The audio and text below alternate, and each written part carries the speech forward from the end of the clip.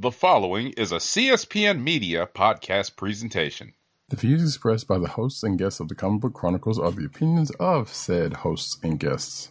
They do not reflect the opinions of the Comic Book Chronicles, the Click Nation, or the Cold Slither Podcast Network in any part. Thank you. Spoilers. Good evening, Rick. Would you believe it's Dr. Doom? What's on your evil mind? Hold your insulting tongue and mark my words well.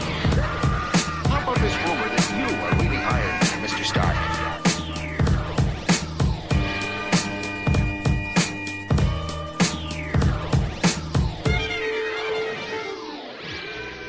Hello, and welcome to another exciting episode of the Comic Book Chronicles.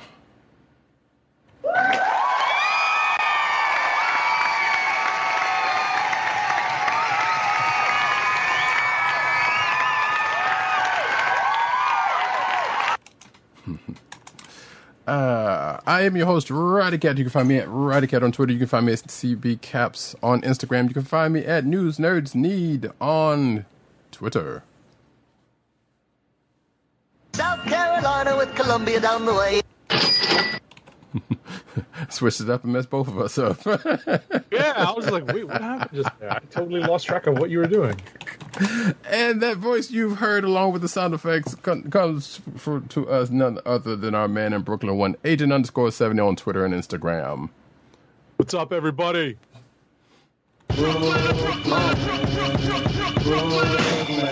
Right here, big. Nice. And you can find this here podcast on the Cold Slither Podcast Network. That's CSPN.us. Do it today. Typing and talking not working. So you can also find us on your podcast perusal place of choice, whether it be Google Play, Apple, iTunes, aka Apple Podcasts, Spotify, or the Cold Slither Podcast Network's SoundCloud page. You can find us recording every Thursday night, same bat time, same bat channel, something like that, on the YouTube channel of the Click Nation. That's youtube.com/the Click Nation and twitch.tv/Comic Book Chronicles. So yeah, folks, another week, as some people all call it. Well, actually, we can't call it that because it's Thursday. I was about to say, we have now passed another Obi Wednesday, but for the last time. And we're going to start off with the recap of Part 6 of Obi-Wan Kenobi. So, I weirdly kind of hate that they don't have actual titles. They're just like part. It's kind of weird, but I get it. Like, it's like a Star Wars naming convention. Sure, keep it going. So we leave off with the cargo ship being chased by Vader and crew, not unlike what happens in Episode 4, New Hope. The only difference is they decided to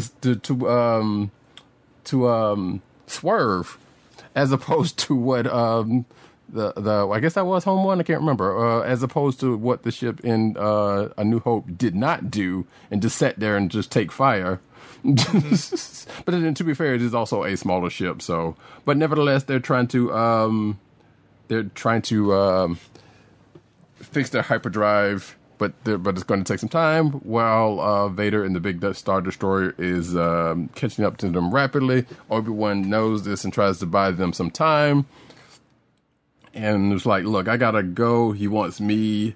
This kind of stuff. And actually, I should say, I guess before we go any further, spoilers. We're not gonna spoil the whole thing, so I'm not gonna go line by line of this, but there might be some spoiler things we do end up saying in this recap. So, yeah, spoilers are incoming, folks. I'll ring the bell just to be safe, but spoilers for Obi-Wan Episode 6 and Ms. Marvel Episode 3 incoming in 3, 2, 1, even though we already started. Yeah.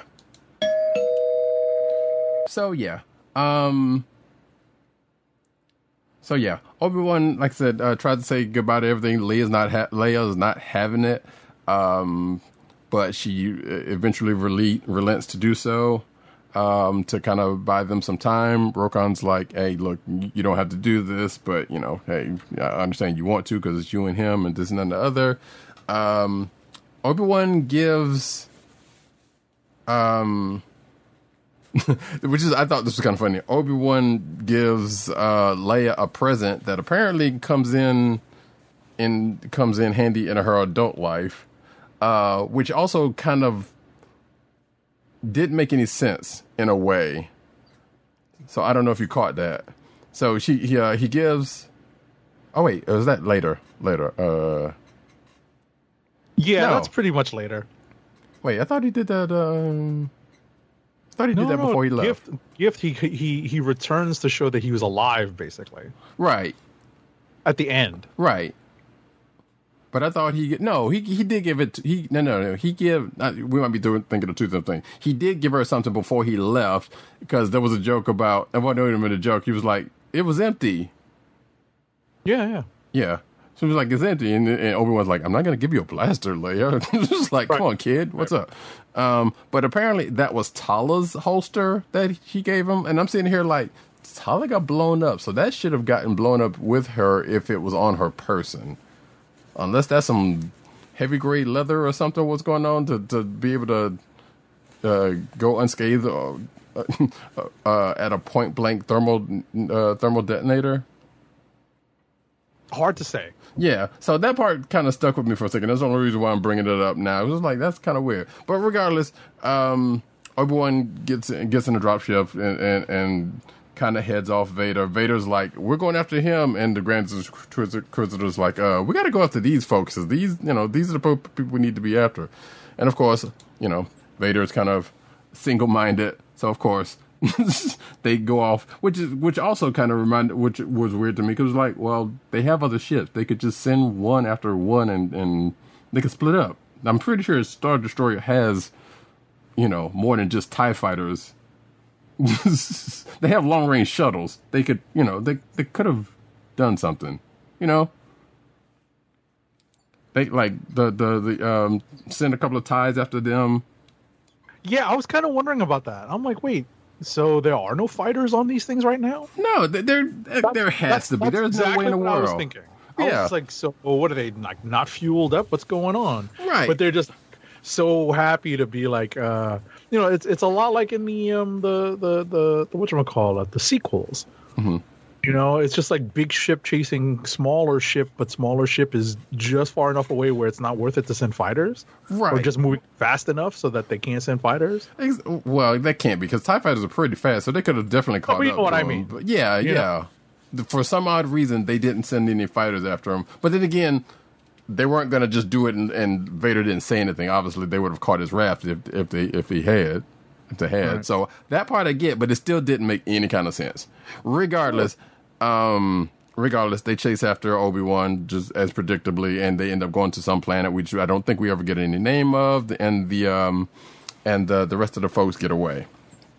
And then what ends up being and then another thing that was weird to me, because I think this is when we cut to Tatooine, and somehow Reva, who's still nursing a lightsaber to the gut somehow, but then again, I guess the Grand Inquisitor kind of called that one, made her way to Tatooine before any of them, and is going after Luke because of the message that was dropped by old dude in the last episode.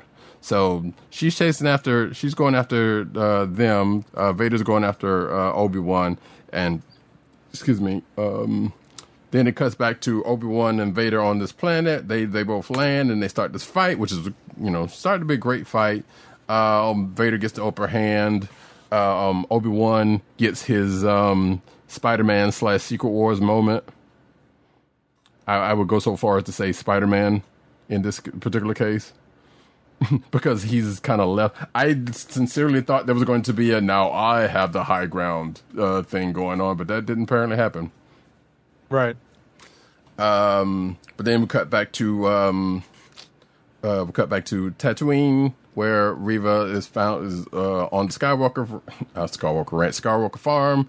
Aunt Beru's like, look, if you stay ready, you ain't got to get ready, because apparently because apparently once Owen found out that she was coming, it was like, look, we got to go or something like that, and she just had some guns at the ready, which sad in a way because it doesn't help him later on when they meet with other Imperial problems later on. But hey, well, they were a lot older at that point. That is also true, but. No, just as a quick aside, I was very happy to see the actress that portrays Beru get some shine because she actually went through a lot of, crap in real life in between her portrayal of Beru in the prequels and now. Oh yeah, with that cult and all that stuff, getting sucked into that cult, and luckily for her, getting out of it. Mm-hmm. So. Luckily for her, she's had the chance to reprise this role, and it was nice to see her be the one who's like, "Yo, I'm getting the strap, right, and digging it out of the wall." I was like, "Yo, you go, Beru, you go." That's what I'm saying. Like Beru's like, no, stay ready. we stay ready. We ain't got to get ready. I was like, "Yo, I'm so happy they gave Beru that particular moment." Mm-hmm. And no one was like, "What? Okay." That was beautiful. Yeah, so you know what? Like, good for that actress. Right. I don't have her name at the ready, but I'm glad that she had that opportunity. Mm-hmm.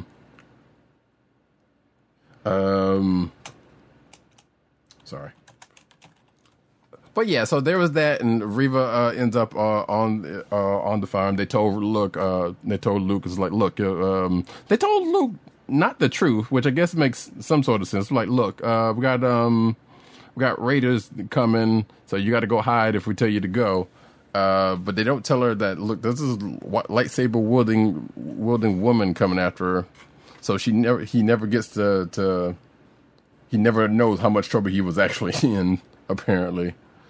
But nevertheless, to their credit, Owen and Beru kind of hold off Reva. But then again, she was also pretty hurt, at that point. But still, they held it off pretty good, pretty well for non-force folks that, with non-fighters, guns. Period. Right. I mean, farmers with guns. Mr. Farmers.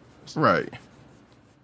So they hold them off pretty good. Then we cut back again to Obi-Wan and Vader for the fight, which, like I said, pretty spectacular fight. Like I said, and Obi-Wan has his Spider-Man moment before rising up and turning the tide, which I have a lot of thoughts on this, but I won't go through all of them. But part of it is like, okay, you could have just left.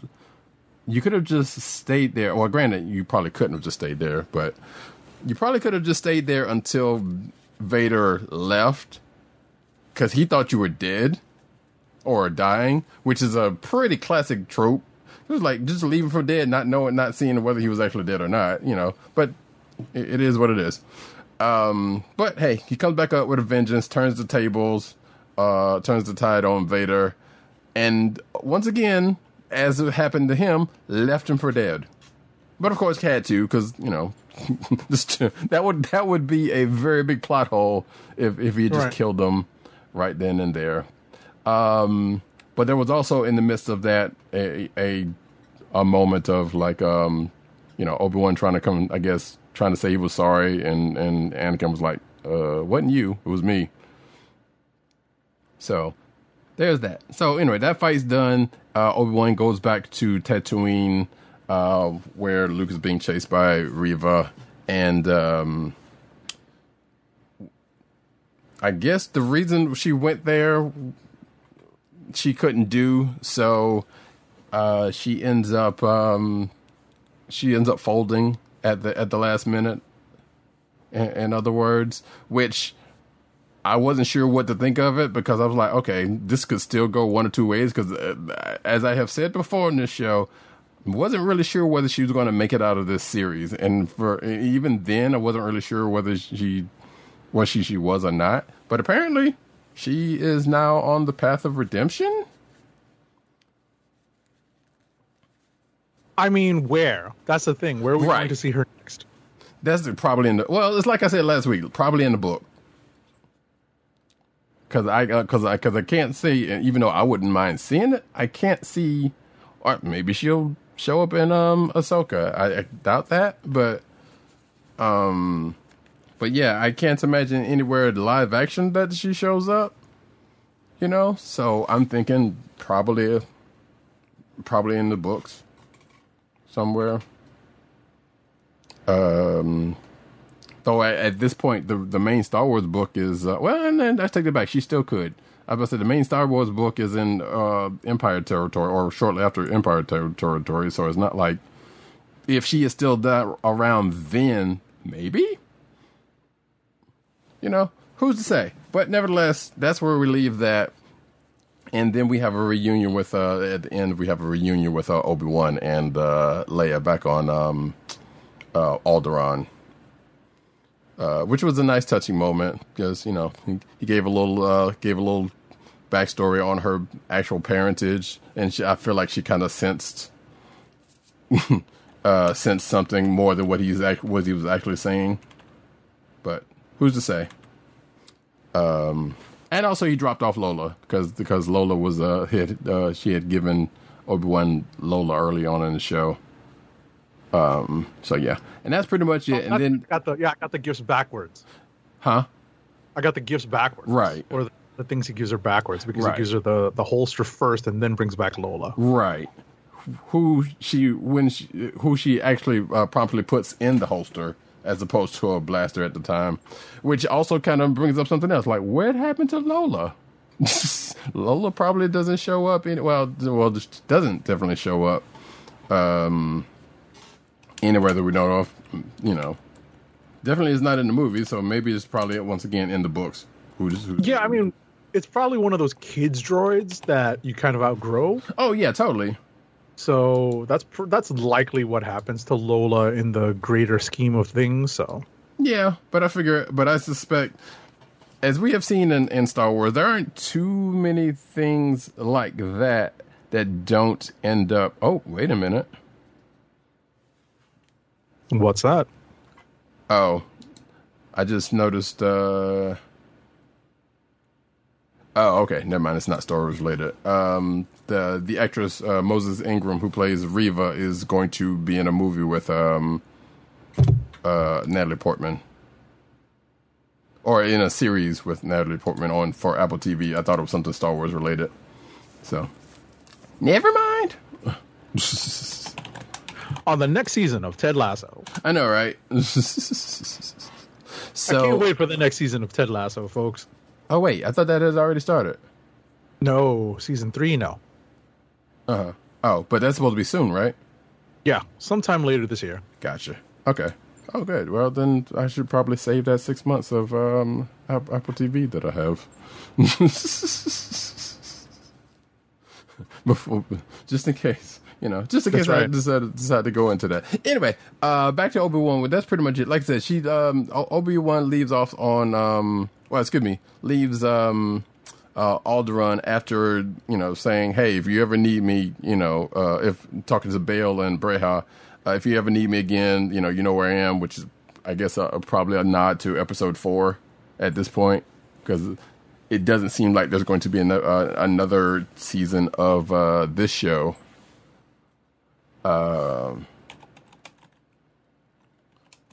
And then he goes back to Tatooine and meets back up with Owen and Beru, and finally meets Luke, and he gets to say the thing at the end. I don't know if you noticed that. Huh? Oh wait, you're muted. Of course I noticed, because it's like the one line that's become super famous because of how it was portrayed in the prequels and then in the resulting or in the follow-up animated series. Yep. Hello there. There we go. Nice.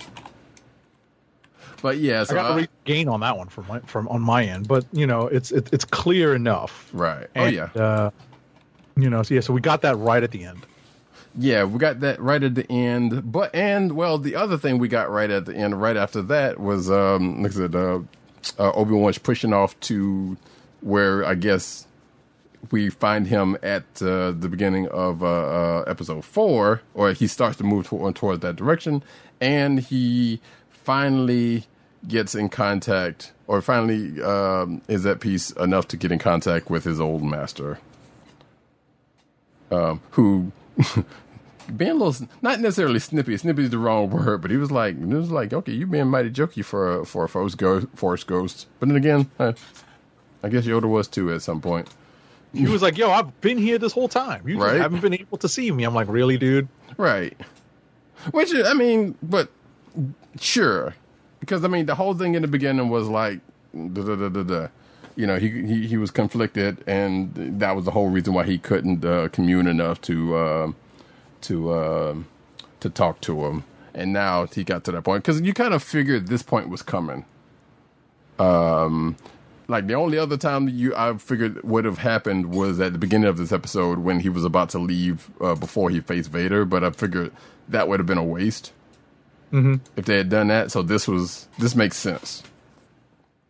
But, so it ended on a nice note. Sorta. Like I said, we know where the story's going after this, and even though we're probably not going to get another season of this, that'd be... I mean, it could happen, but that'd be kind of weird, I guess. Because I can't imagine what else.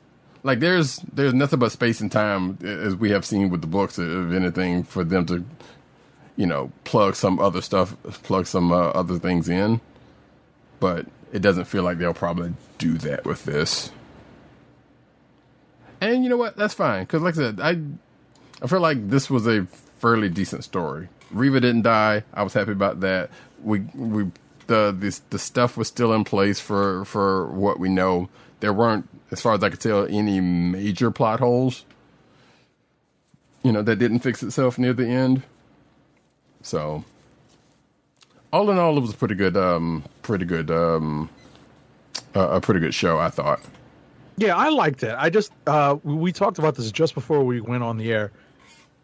I felt like the duel, which is the highlight of the show, right? The highlight of the show, highlight of the series, highlight of this episode. Mm-hmm. The rematch duel between Obi-Wan and Darth Vader, you know, basically both playing at the peak of their powers. Mm-hmm. You know, was epic.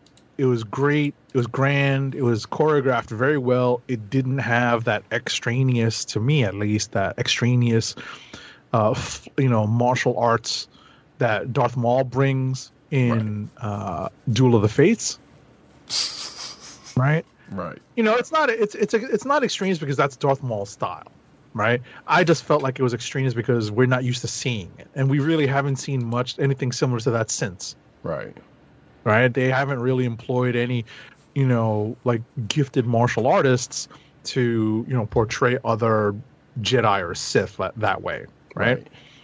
So I felt like, you know, and Roddy Cat, agrees with this particular point, I think, that they definitely borrowed several elements from the Ahsoka Darth Vader duel at the end of, I want to say, season 2 of Star Wars Rebels. Yes.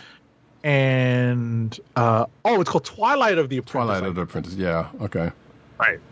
So, you know, there are a couple of key elements of that duel that get ported over into this live action version of a Jedi versus Ahsoka makes a very big point of saying she is no Jedi in that duel, but basically Darth Vader against another Force user, and we see, you know, just a more than a few nods to that Rebels duel being played out on the live action screen here.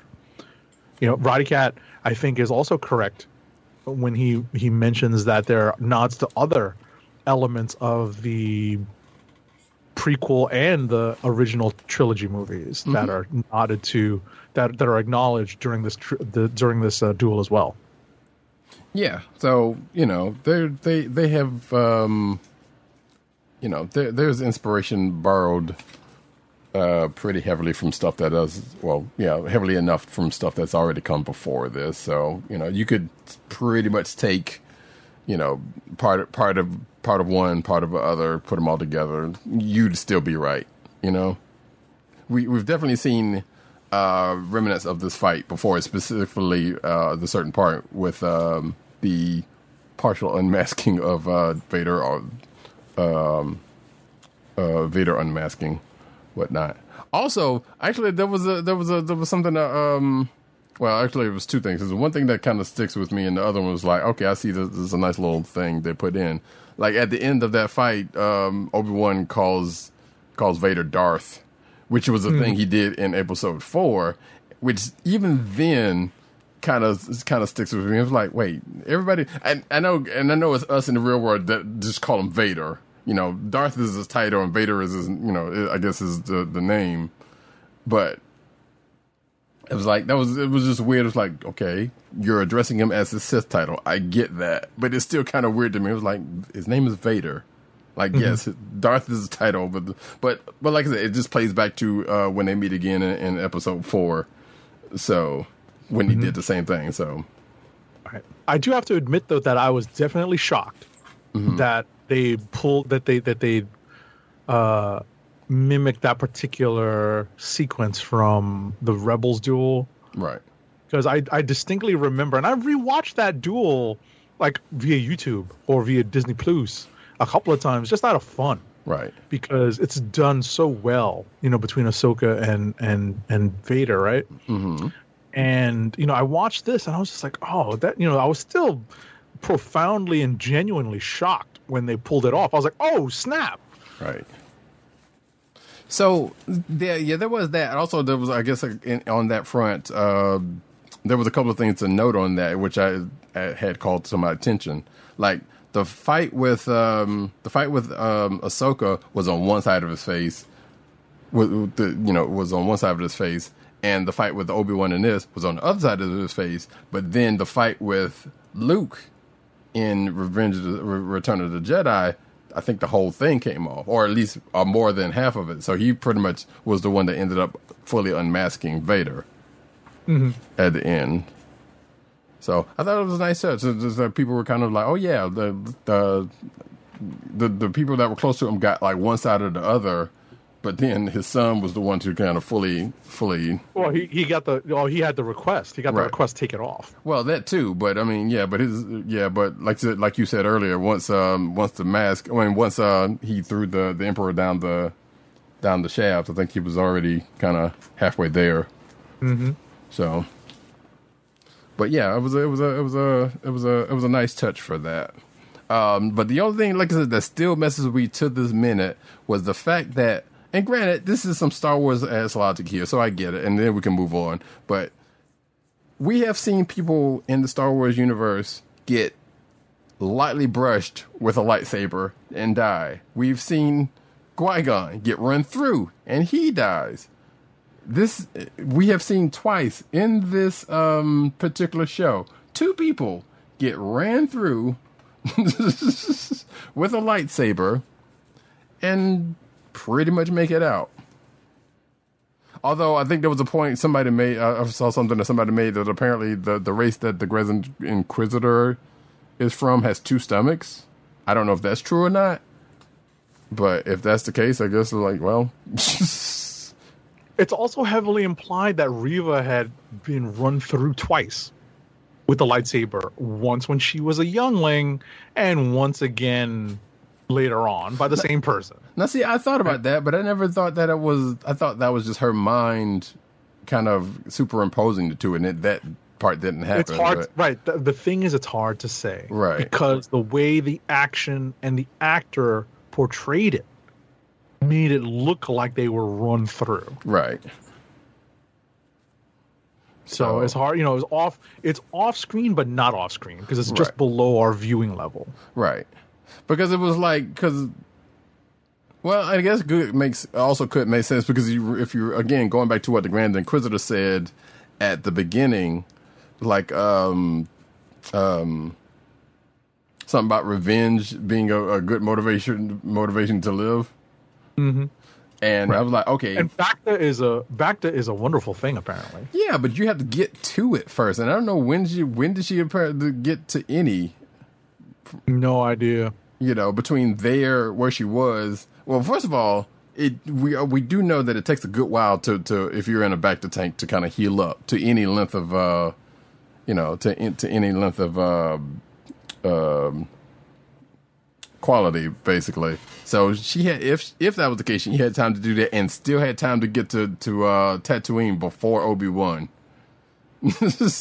And however long that fight took. Or, because apparently she was there while they were still in space. Mm-hmm. So that part was the part that got me. I was like, okay, she was motivated enough to kind of keep on going.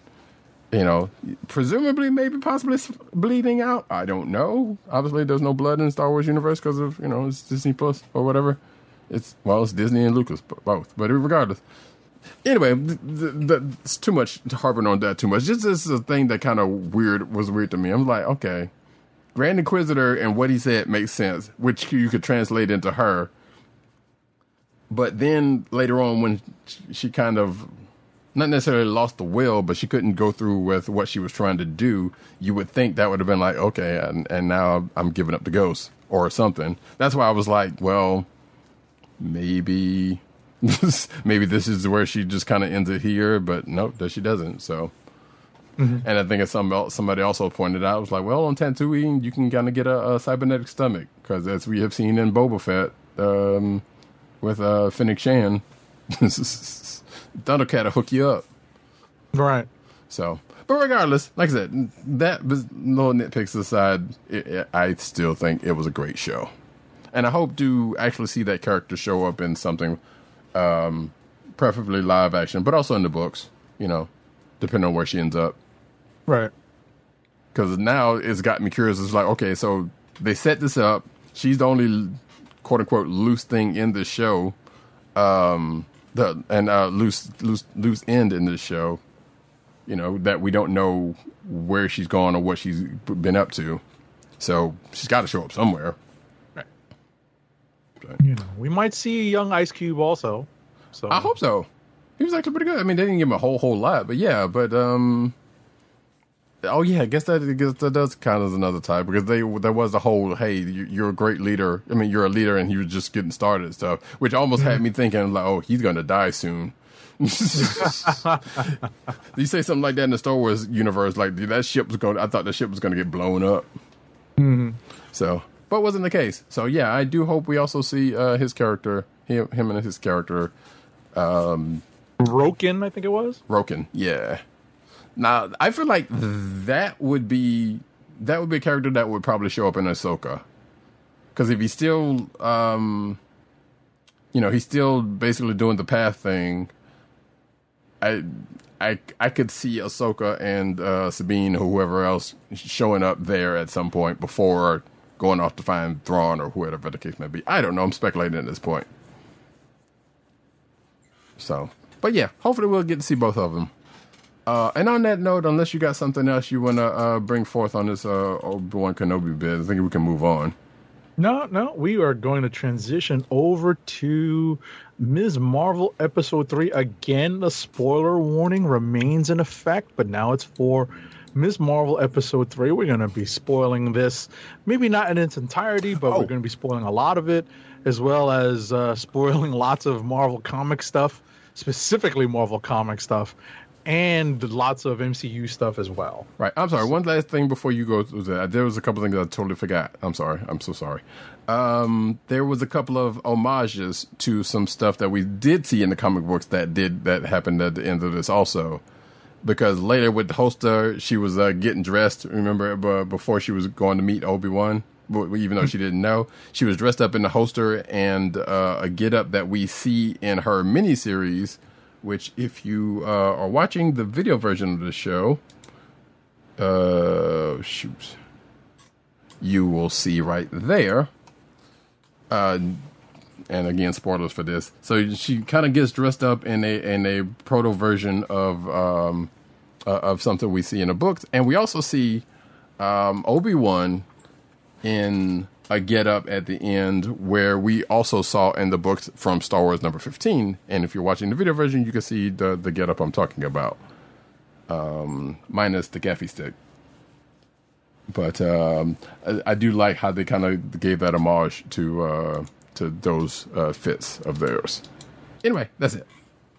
Alrighty, so as I said earlier, moving on to Ms. Marvel episode 3. Spoilers for pretty much all things Marvel at this point. The third episode is titled Destined, and that is a big clue as to what we're going to touch on in this episode. So at the beginning, we have this weird flashback to British-occupied India in 1942, and we have what look to be grave robbers or archaeologists. It's hard to tell sometimes because it could be either or both. And what we find is that they have discovered the bangle that Kamala is using, and it turns out there is a second bangle that they are not able to find, but in the midst of this cavern that they're in collapsing, they need to get out and get moving, so they can't investigate any further. Apparently, there was a 10 ring symbol in that. I was about to say, incidentally, I did not notice this. I didn't either. And thank you to Marvel.com's article of the Kamala Khan, the Ms. Marvel episode 3 recap, noting that the symbol of the 10 rings happens to be carved into the floor. How on earth would we see that? Right. But of course, that is a gigantic hint. Yeah. That is a gigantic hint as to where they might be going. Let's see here. So, bottom line is, the women that are depicted in this are Aisha, which is Kamala Khan's great grandmother, and the mother of Kamran. Right. Because they've said they've softened it a little bit in the second episode of his with his name, so he's not Cameron, he's not Kamran, but just Kamran. Right. Did you notice that? Yeah, I did, especially with Kamala saying it at the beginning. Right. Yeah. So Najma, I don't, it's hard to catch all of these names even with closed captioning. Yeah. So Najma is Kamran's mom, and she is the one that is left to explain and give a bunch of exposition as to who she is, where they come from, where their powers are, what the deal with their powers are. And it turns out that they call themselves the Clandestine, and that they are the supernatural jinn, DJINN. And guess what? I don't know if Rodicat is familiar with the Clandestine, but this is a very Marvel Comics concept. So, funnily enough, I actually came across this last week about them. I didn't realize it. I don't know what I was even looking up, but yeah, I'm not like well versed on it, but I was just having to be searching something last week and come across the Clandestine. Right. I remember when they were introduced in the mid 90s, like early mid 90s. Alan Davis was doing the art, and I had no idea that they were, I think I read like the first appearance, and I don't think I ever picked up anything after that. I may own like the first issue or like the first preview issue. I think they had like an ash can, and I think that's what I own. But ultimately, I never, picked up on it. But I was surprised to read in like, the fandom article on the Jinn, like the Marvel fandom article, like basically the online handbook of the Marvel universe, that the Clandestine were in fact written as, being, based on or related heavily to this Jinn mythology. And I was like, oh, okay, so now I sort of understand some of the ideas and the concepts that Feige was looking to tap into by not making her an Inhuman. by Right. making, like, he literally says, I think the I don't have the exact quote, but I'm paraphrasing here, that he made her powers in this show based on more her background as opposed to anything else. Right. And so that actually makes more sense. And I appreciate it a little bit more now. I still would rather have Lockjaw appear in this and, let there be a lot more Inhuman hijinks. Right. That would be my personal preference, though. But now I'm starting to understand. Yeah, I get it also. But yeah, like you, I was like, yeah, I kind of wish there was a little more Inhuman stuff. But yeah, sure. Keep it going. Right. So, so Kamala is basically floored by this whole thing. She's like, where are you people coming from? But the bottom line is Najma asks for Kamala's help to try to get home, right? They basically tell her that they need her help to be in her powers so that they can get home to the Jinn home dimension. And we're coming off of Kamran and Najma saving Kamala from damage control and the Stark drones at the end of the second episode. So, Kamala's definitely feeling grateful and wants to help these people as best as as much as she can. So ultimately, she leaves them with some information and some things to think about, and goes straight to Bruno. And apparently, well, not straight to Bruno, but apparently the next day she goes to see him. And, Bruno also has a lot to talk about. And, Kamala tries to explain what she is. She's not anything that she thought she was, or that we kind of hope she was, but she's something else. She says she's rather the stuff of her childhood nightmares, unquote. And so since the clandestines need her help, she's going to need Bruno's help to help them out. But it turns out that Bruno has been reading lots of papers that are a little bit advanced for most people, because they're written by Dr.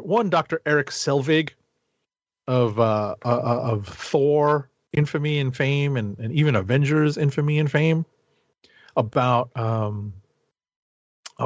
wish I had a drop from the Beastie Boys Intergalactic, but basically lots of trans-dimensional warping and whatnot. And so it seems like Bruno might know something and might be able to help. Meanwhile, Damage Control has decided to play the heavy, and they're trying to search the mosque that Kamala and her family use quite illegally. And Nakia is the quick one to say, "Hey, where's your warrant?" And she's able to defend the mosque, at least from this particular incursion by the authorities.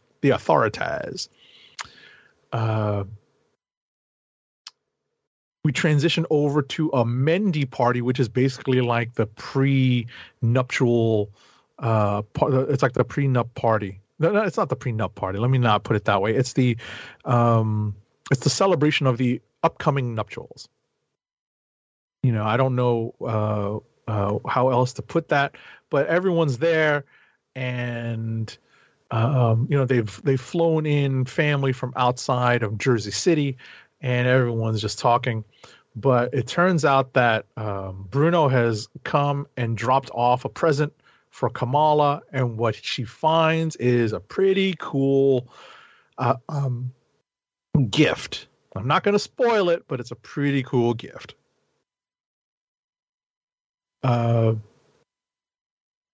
Let's see. We can skip that. Let's see.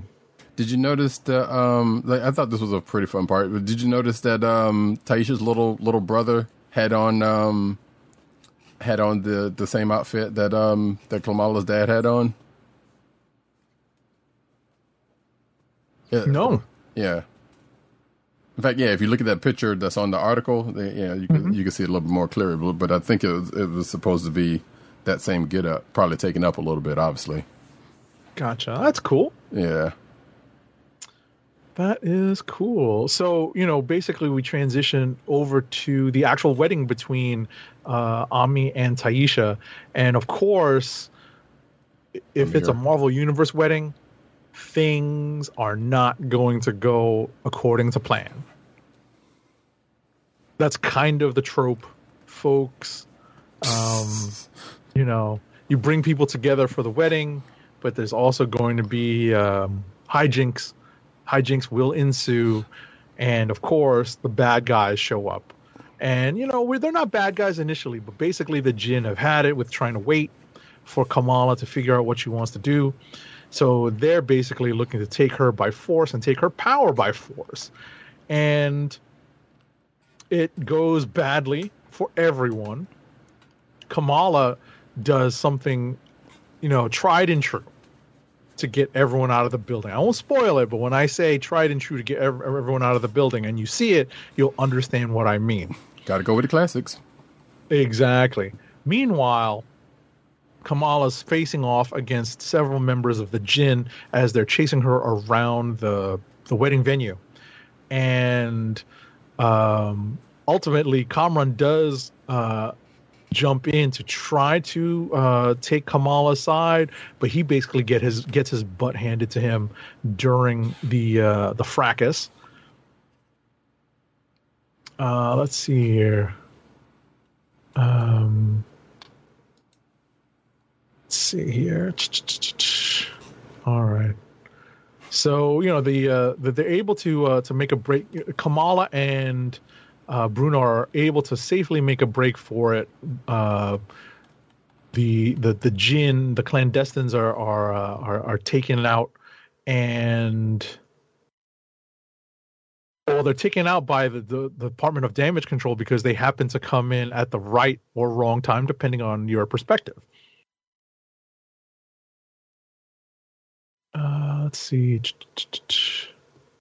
Nakia, unfortunately or fortunately, sees the exhibition of some of Kamala's powers, and we're about to expand the group of people who happen to know that Kamala has superpowers. Let's see here.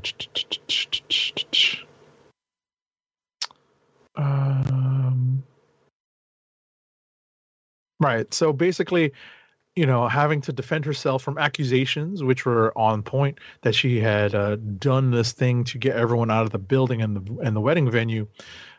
Kamala retires to bed and finds, and then her cell phone rings. And I love how video calling is de rigueur around the world, and everyone holds it up to their face, not knowing what they look like on the screen. And this is, in fact, Kamala's Nani, her grandmother.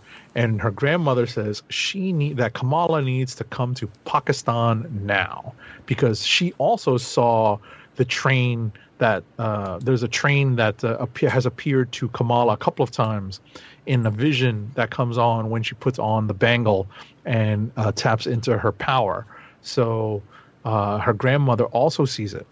And ultimately, we may be seeing Red Dagger sooner rather than later. There's a spoiler for the Marvel Comics.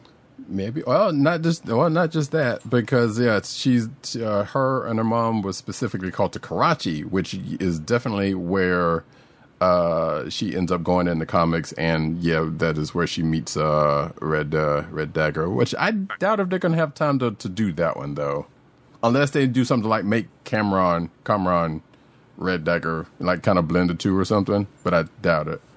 We'll see. Yeah. We'll see, because at the end of the day, we don't really know if they're going to be confined to these 6 episodes or not.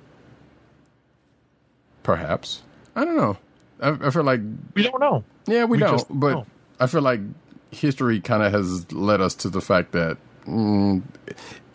we're probably going to see something in the Marvels, but it might not go this far as to going further into... Or it might lend itself a little further into her backstory, but kind of adding a little something if they do that. But not like go the way this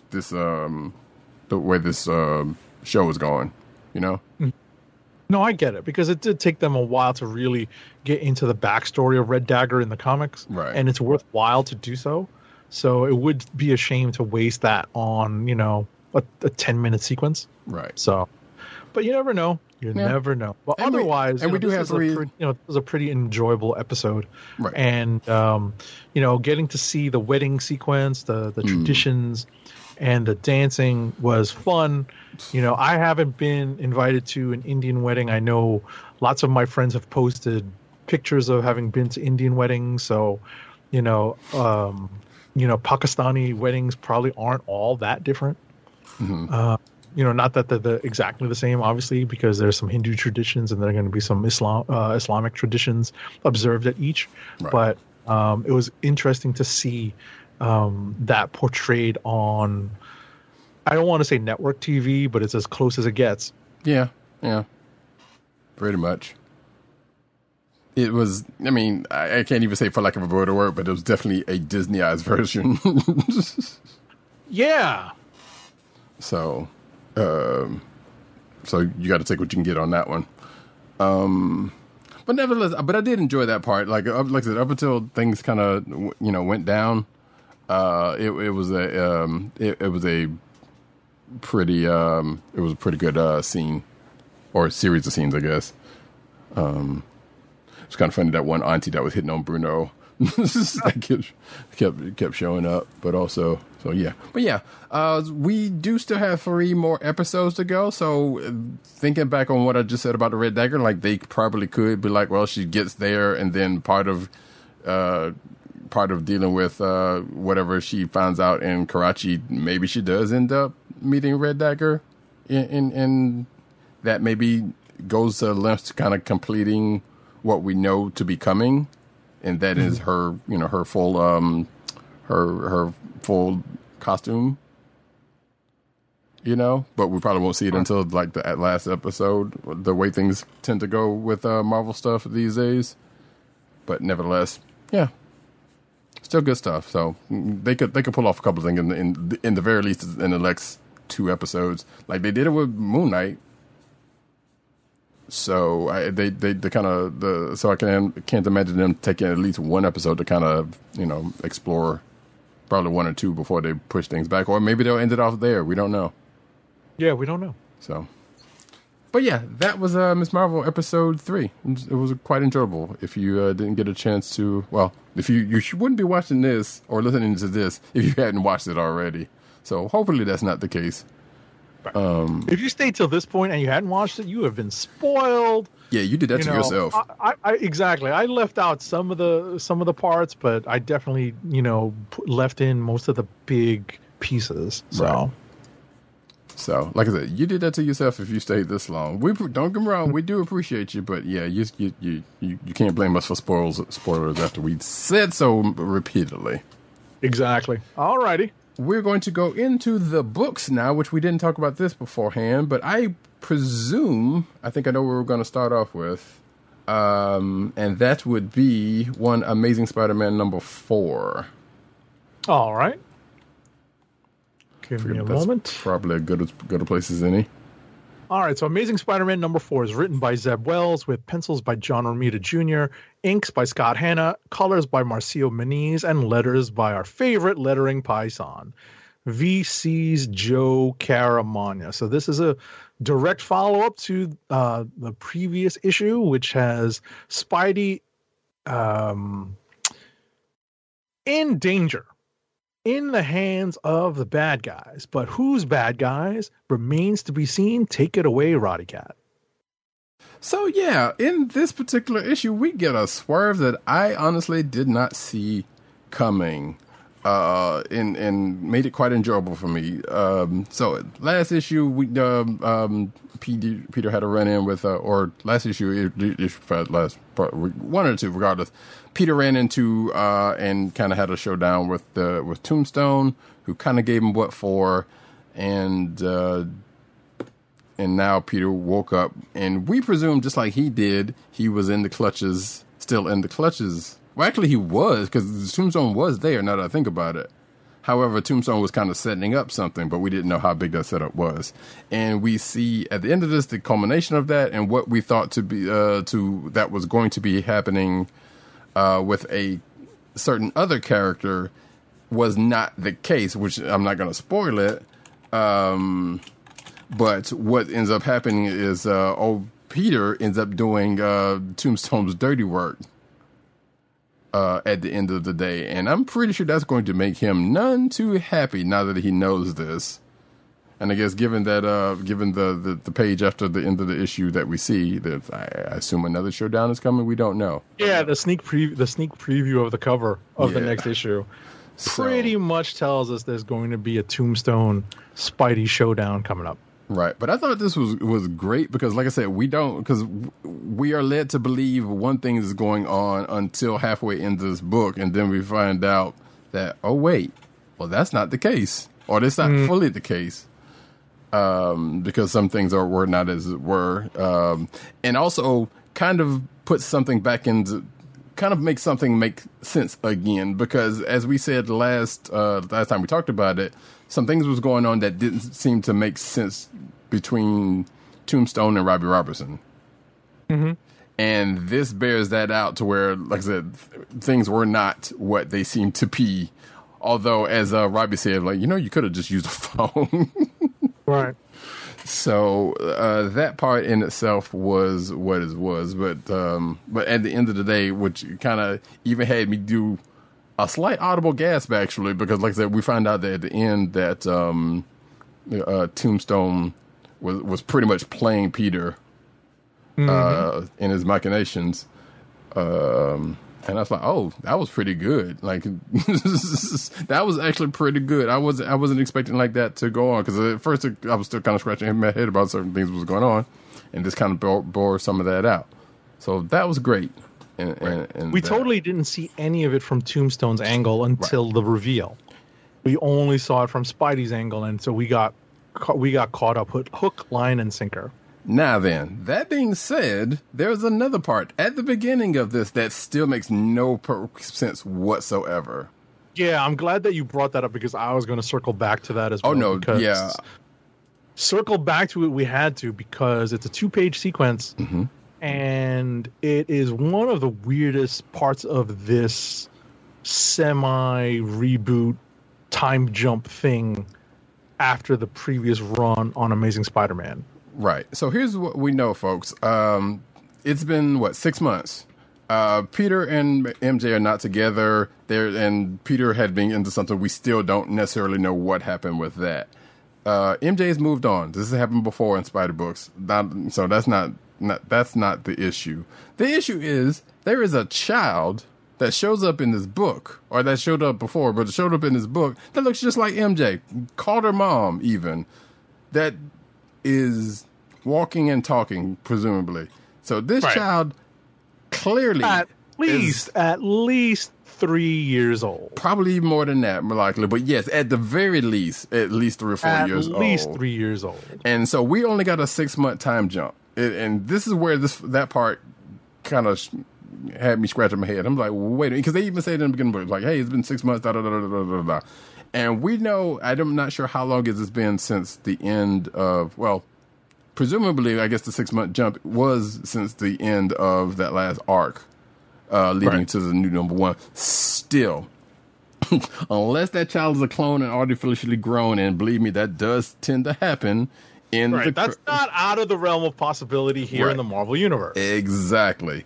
Unless it's something like that, which I having some reason to doubt. Unless it's something like that, there's no way in hell that child is 6 months old.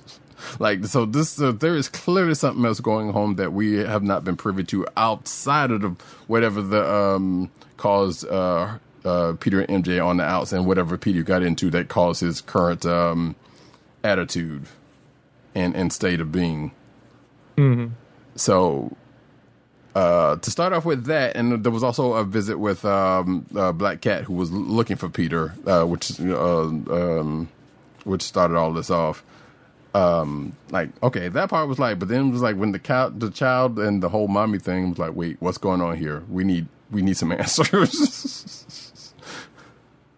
It's going to be, that's going to be the long running, that and what Peter Parker or Spider-Man actually did to make himself on the outs, to find himself on the outs with like the FF, with the rest of the hero community.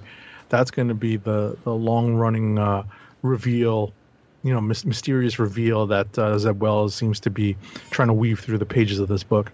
Right. And again, not the first time for that either, but like I said, that's lesser to, or at least for me, that's on the back burner for me at this point, because I need to know where this child has come from in such short a time. In addition to like trying to figure out, why is Peter on the outs and Mary Jane moving on as she has to this extent.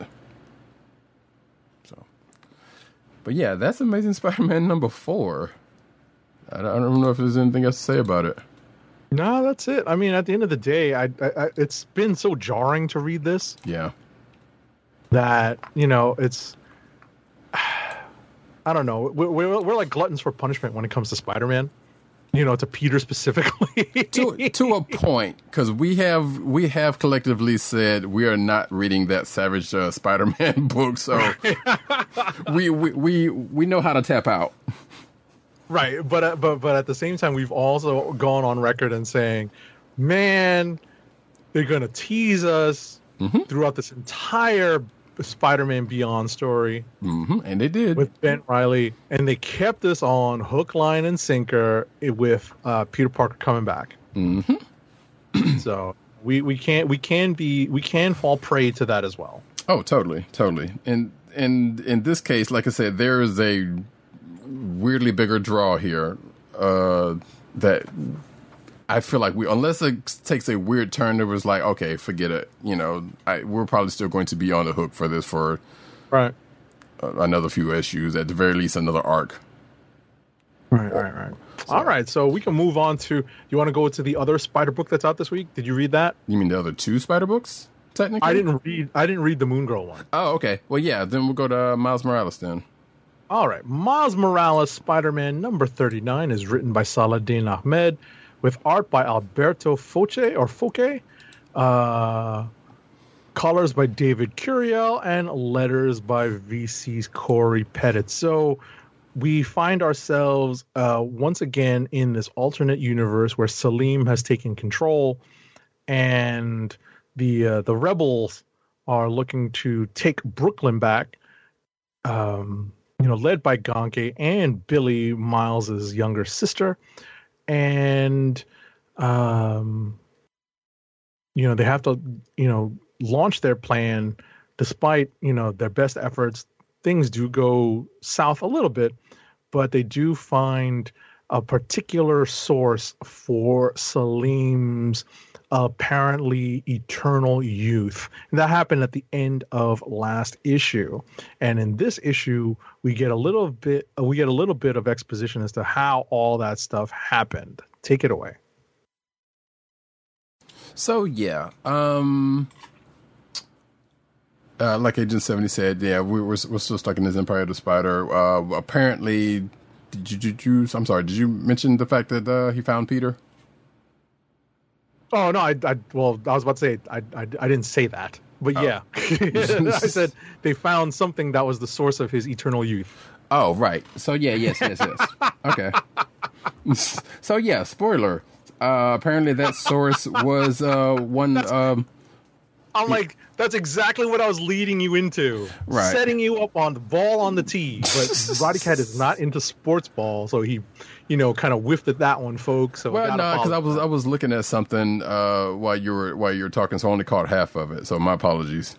But yeah, so he ends up finding, like Agent 70 said, the source of his youth, which ends up being an old Peter Parker, which he's sapping his blood from, which is making him older, which kind of reminds me of some shows that I've been watching lately, but in a different way, sort of.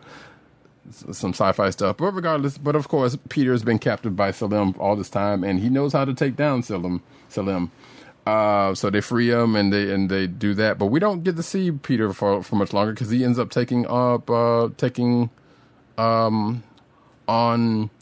Mind Spinner, which is another one of Miles's clones. And we don't get to see him again. And at first I was like, okay, are we going to see Peter die here? But we don't see anything, apparently. So He's basically fighting a rear guard action so he can Right. cover Miles and Ganke and Billy's move through the base. Mhm. So, he's going to hold off this Mind Spinner clone and any other resistance, because they even make a point of mentioning that he must have done a good job because no one's coming. Right. But hey, what did you expect? It's Peter. So yeah, so they're so with the information they got from Peter in his hand, they are enacting this plan to kind of go after Slim, going underground. Actually, it's kind of funny because in the course of this, Ganke tells Miles, and kind of short strokes, kind of what Billy was gone through. And what he kind of did in relation to that, which kind of reminded me of Cable. And Cable and Hope, if you remember that. Which I realize that's probably that's like a 90s thing, isn't it? Cable finding Hope and Hope Summers. Was that 90s? I don't know. Like, was that or early 2000s? I don't want to say that's 2000s. Okay. I want to say that's already 2000s. With the Messiah complex and all that Right. stuff. I want to say that's 2000s. We'll have to look that up. But nevertheless, I feel like, basically the fact that Ganke was the one that was raising Billy, to which, kind of put me in mind of Cable in that respect, not much else. So, but yeah, like I said, the main thing is that they continue going along with this plan. Like I said, there's really not much else to say that won't really. January 2008, Hope Summers. Oh wow! Okay, I didn't think it was that late. I figured that was like an early 2000s thing. Same.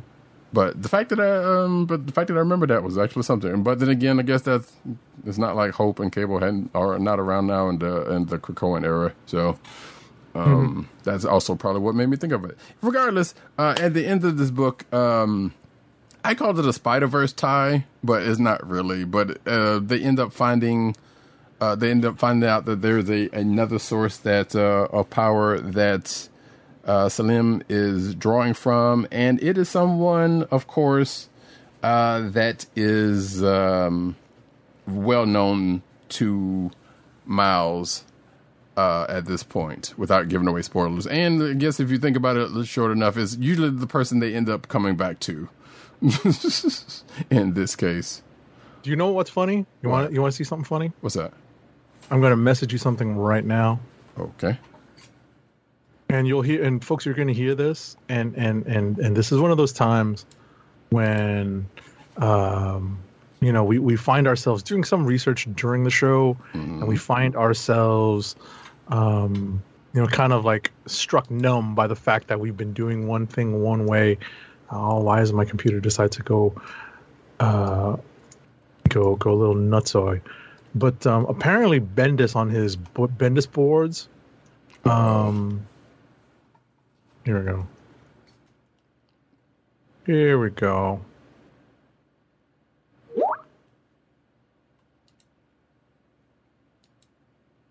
You see what I'm saying? Oh, great.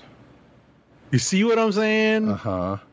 So we've been messing this up for a long time. Honestly, I kind of figured that, but I had never heard or seen. I'd never seen that name before. Is that an Right. Asian name, Bendis? Well, for his, Bendis Yeah, exactly. Rolls, we have some contentious feelings towards Bendis and his multiculturalism. Yeah, and his mind comes from a good place, but not always well executed. Mm-hmm. So yeah, so Ganke or Genki. I know. I'm. Oh my gosh! Like what else were we mispronouncing forever and ever, and we had to. I'm pretty sure there's a lot. Just I mean, Genki. how long have we done the Rain Ronnie's thing, right? So that's it. The Rain versus Ronnie. Yeah, that's it. So there is no short, especially in the Marvel universe, there is no short of things that you never hear out loud that you don't necessarily know how they're pronounced.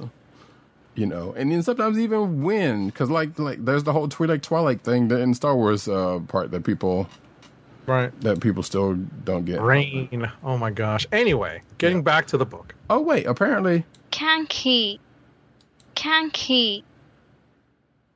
Did you hear that? Yeah. That is apparently a pronunciation or one pronunciation of Genki. Kanki. What language? I mean, it doesn't say on this page.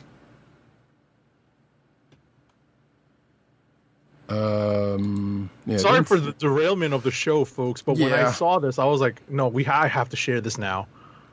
Right. Usually, thanks to the internet, you can find pronunciations of a lot of things, including this dude's name, apparently. But yeah, this page doesn't say. It's funny. Anyway, we'll move on. So that's funny. That is weird and funny, but of course, sure.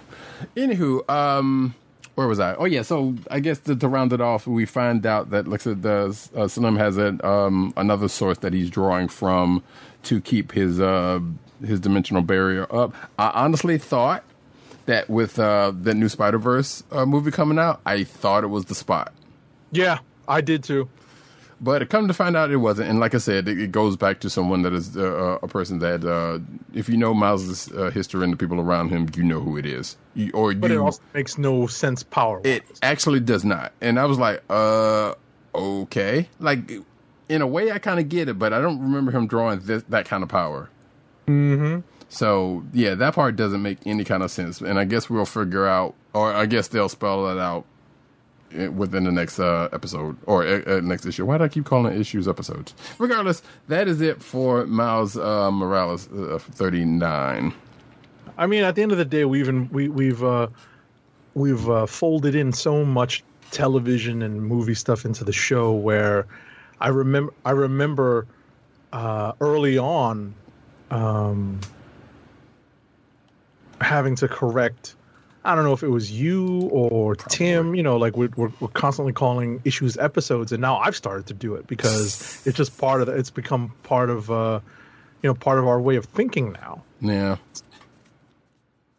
But in any event, so yeah, that's it for Miles Morales, Spider-Man number 39. Do you want to go into rapid fire? Because I know you have a lot of books to go through. Sure, because I think the only one we got left in common is Moon Knight. So you never got to New Mutants? Oh, wait. No, I didn't. And I had totally intended to. I'll skim over that because I know you'll want to read it. Yeah. So, yeah, we'll go ahead and hit the... we'll rapid fire through this now, folks. More Predator stuff all the time. I ain't got time to bleed.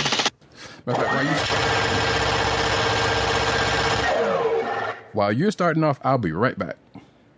You got it. First off is Nightwing number 93. It's written by Tom Taylor with art by Bruno Redondo, inks by Wade Von Grawbadger, just on a few pages, colors by Adriano Lucas, and letters by Wes Abbott. So in this issue, we continue to follow up on Dick Grayson's plans to create a haven in Bloodhaven for the youth of Bloodhaven. And it turns out, obviously, Blockbuster has no plans on letting this stuff happen, and he is trying his level best to use the corruption that he is in charge of over in Bloodhaven to make that happen. Unfortunately for him, though, Nightwing has plenty of allies on his side. He is not alone in this book. He is actively working together with Oracle, aka the OG Batgirl, to really tighten the screws on Blockbuster and some of the things that he's trying to pull. And what we find in this issue is that the plot against Haven is revealed. We also have the reveal of the character who's been in the shadows in Blockbuster's well, basically in the shadows of this book for the last several issues, once Dick Grayson started on this path to utilizing the money that he inherited in a different way than Bruce Wayne.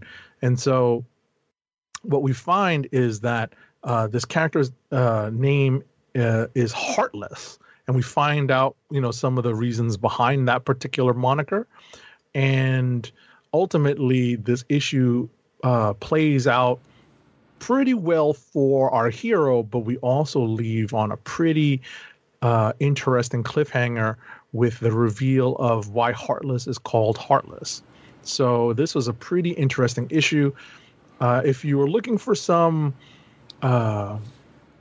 non-dark crisis DC stuff, I think Nightwing is probably the best place to find it.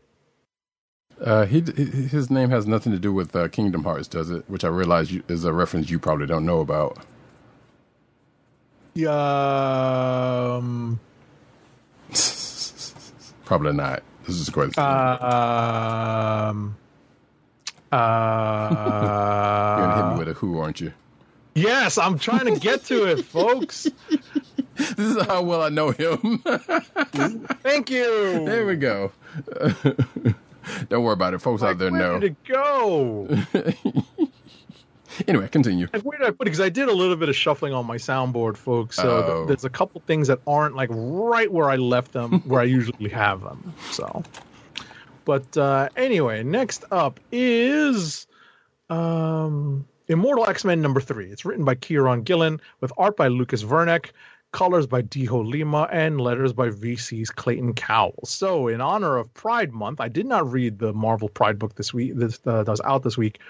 But in honor of Pride Month, this issue focuses squarely on the lead lesbian couple in the X-Men, none other than Destiny and Mystique. They have come to the forefront of the X books, and in this issue, we get a ton about their history, about Destiny's diaries and Destiny's writings and the manifestation of her powers, and when her blindness kicked in. And there's a bunch of just lots of stuff for a character I never have cared for before, and it's enough to make you think, okay, I sort of get where Destiny's coming from now, but she's always been so annoying. It's a big mountain to climb for me. I don't know about you. No, you're right. You're right. Because like you have said before, the only time we've seen her is when she's in vaguely prophesizing, something's happening, doom and gloom. Right, exactly. He's like, I see this. It's bad. It's bad. It's coming. You're doomed. We're all doomed. I'm like, come on, man. And some of that's still there, but... Right. So, but the point is, that's the way the character was portrayed when she was old, but now that she has been revitalized and young, and we see her, as the result of the Krakoan rebirth protocols, then, we have a different take on this story. Next up is Moon Knight #12.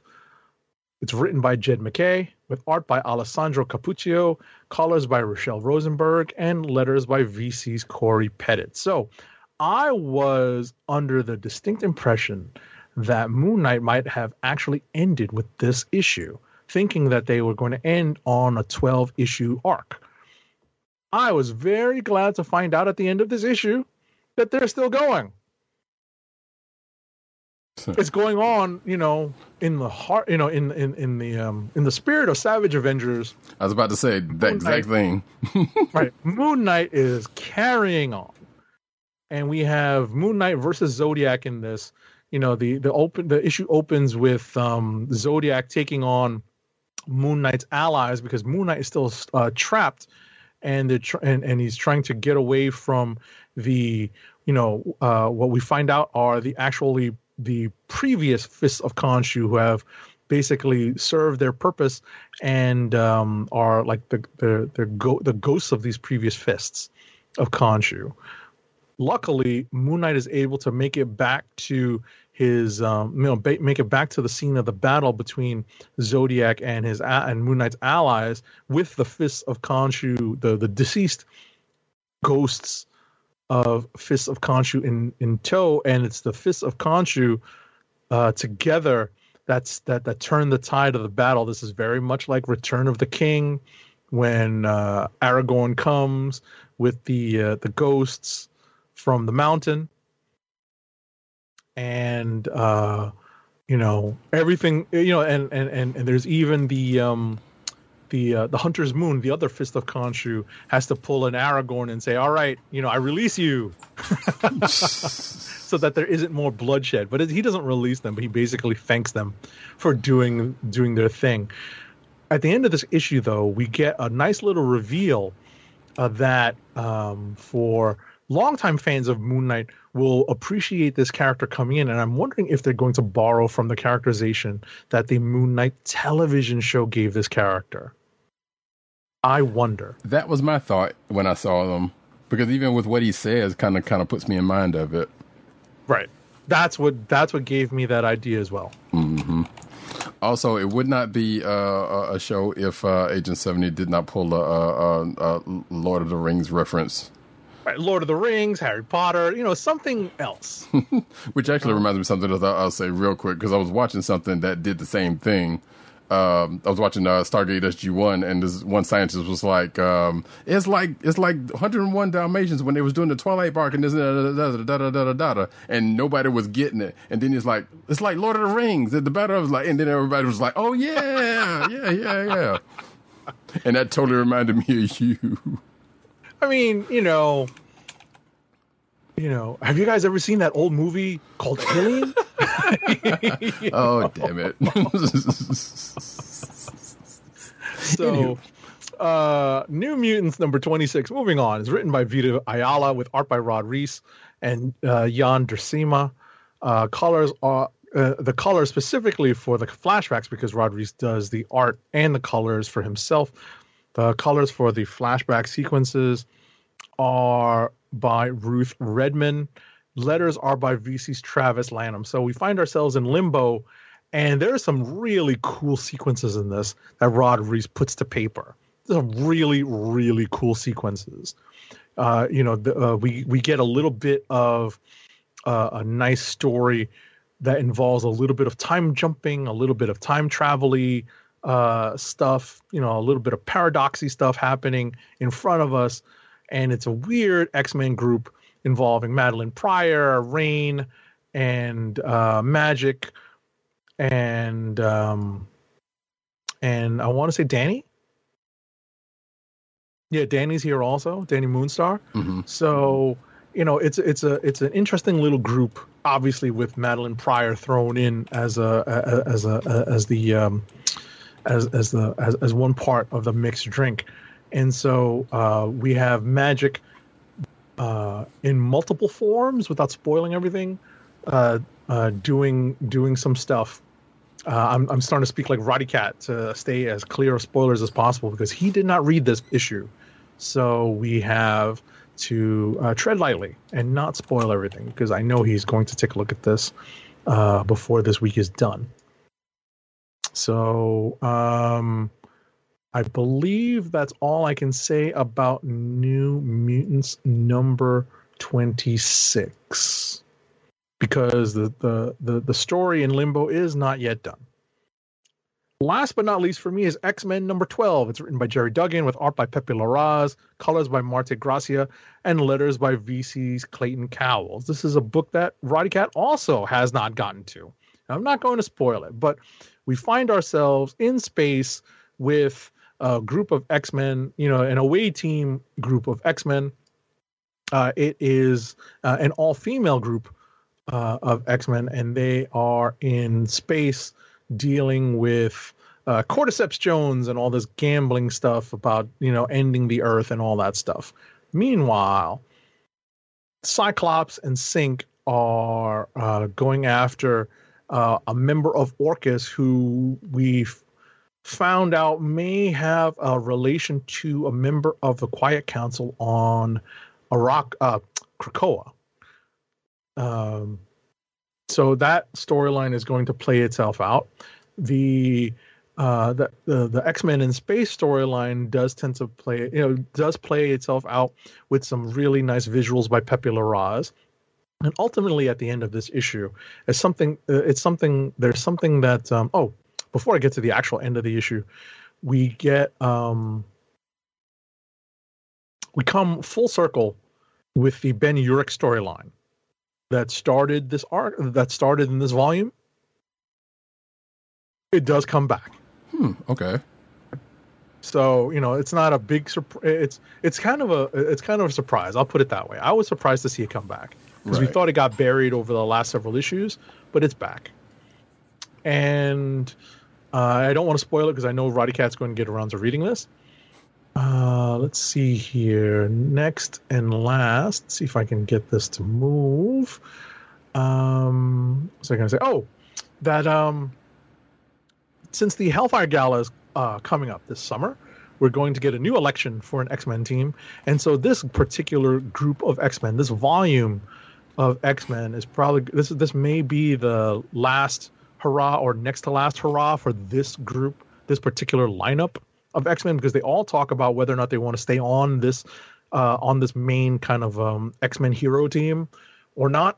And so, we've gotten plenty of characters who say they want off. They have other things going on. Some of them are obvious by some of the other appearances that we've seen these characters make in other books. So, and some of them are less so. But ultimately, we're going to see what comes of this hero group of X-Men after the results of the Hellfire Gala. And that's it for me.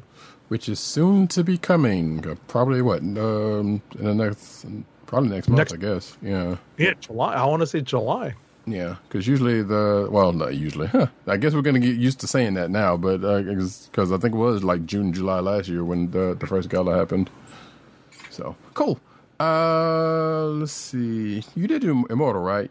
Did I just miss that? Yes, I did do Immortal. I did mine in alphabetical order after Nightwing. Gotcha. All right, cool. Yeah, I just want to make sure I got the order right. So for me, we start off with Batman Superman World's Finest number 4. I don't think Agent 70 is reading this book. Am I right about that? Yep, not reading it. Go ahead. You might want to check it out.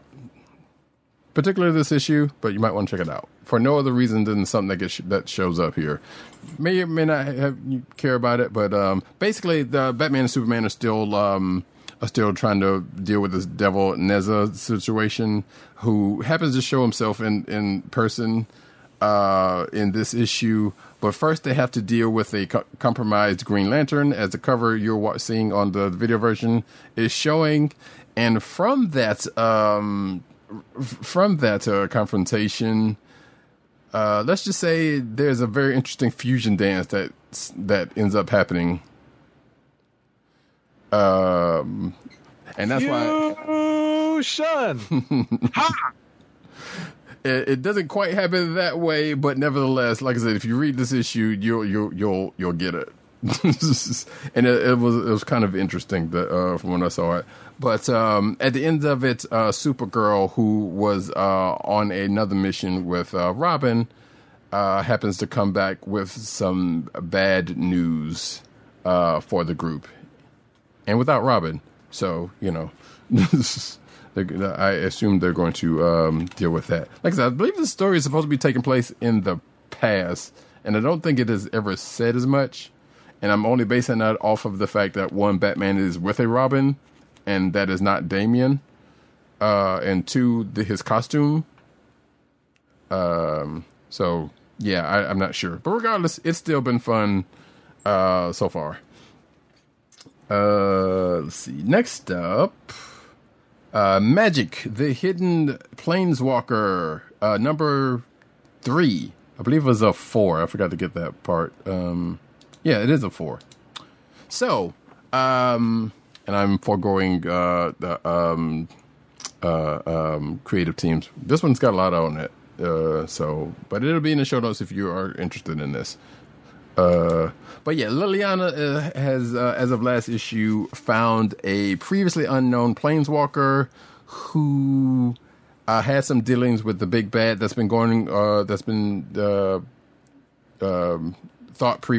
was actually previously thwarted during the pages of the main magic book, but this here Planeswalker had a run-in with them prior to those events, but also apparently is hiding something, and Liliana just found out that that was the case. But she's also trying to keep, she's also trying to thwart the plans of one of the bad guys named Tezzeret, who's another, I guess you could say, evil Planeswalker. But then again, some people have called her evil at times in this world. So people don't like necromancers in this world. Go figure.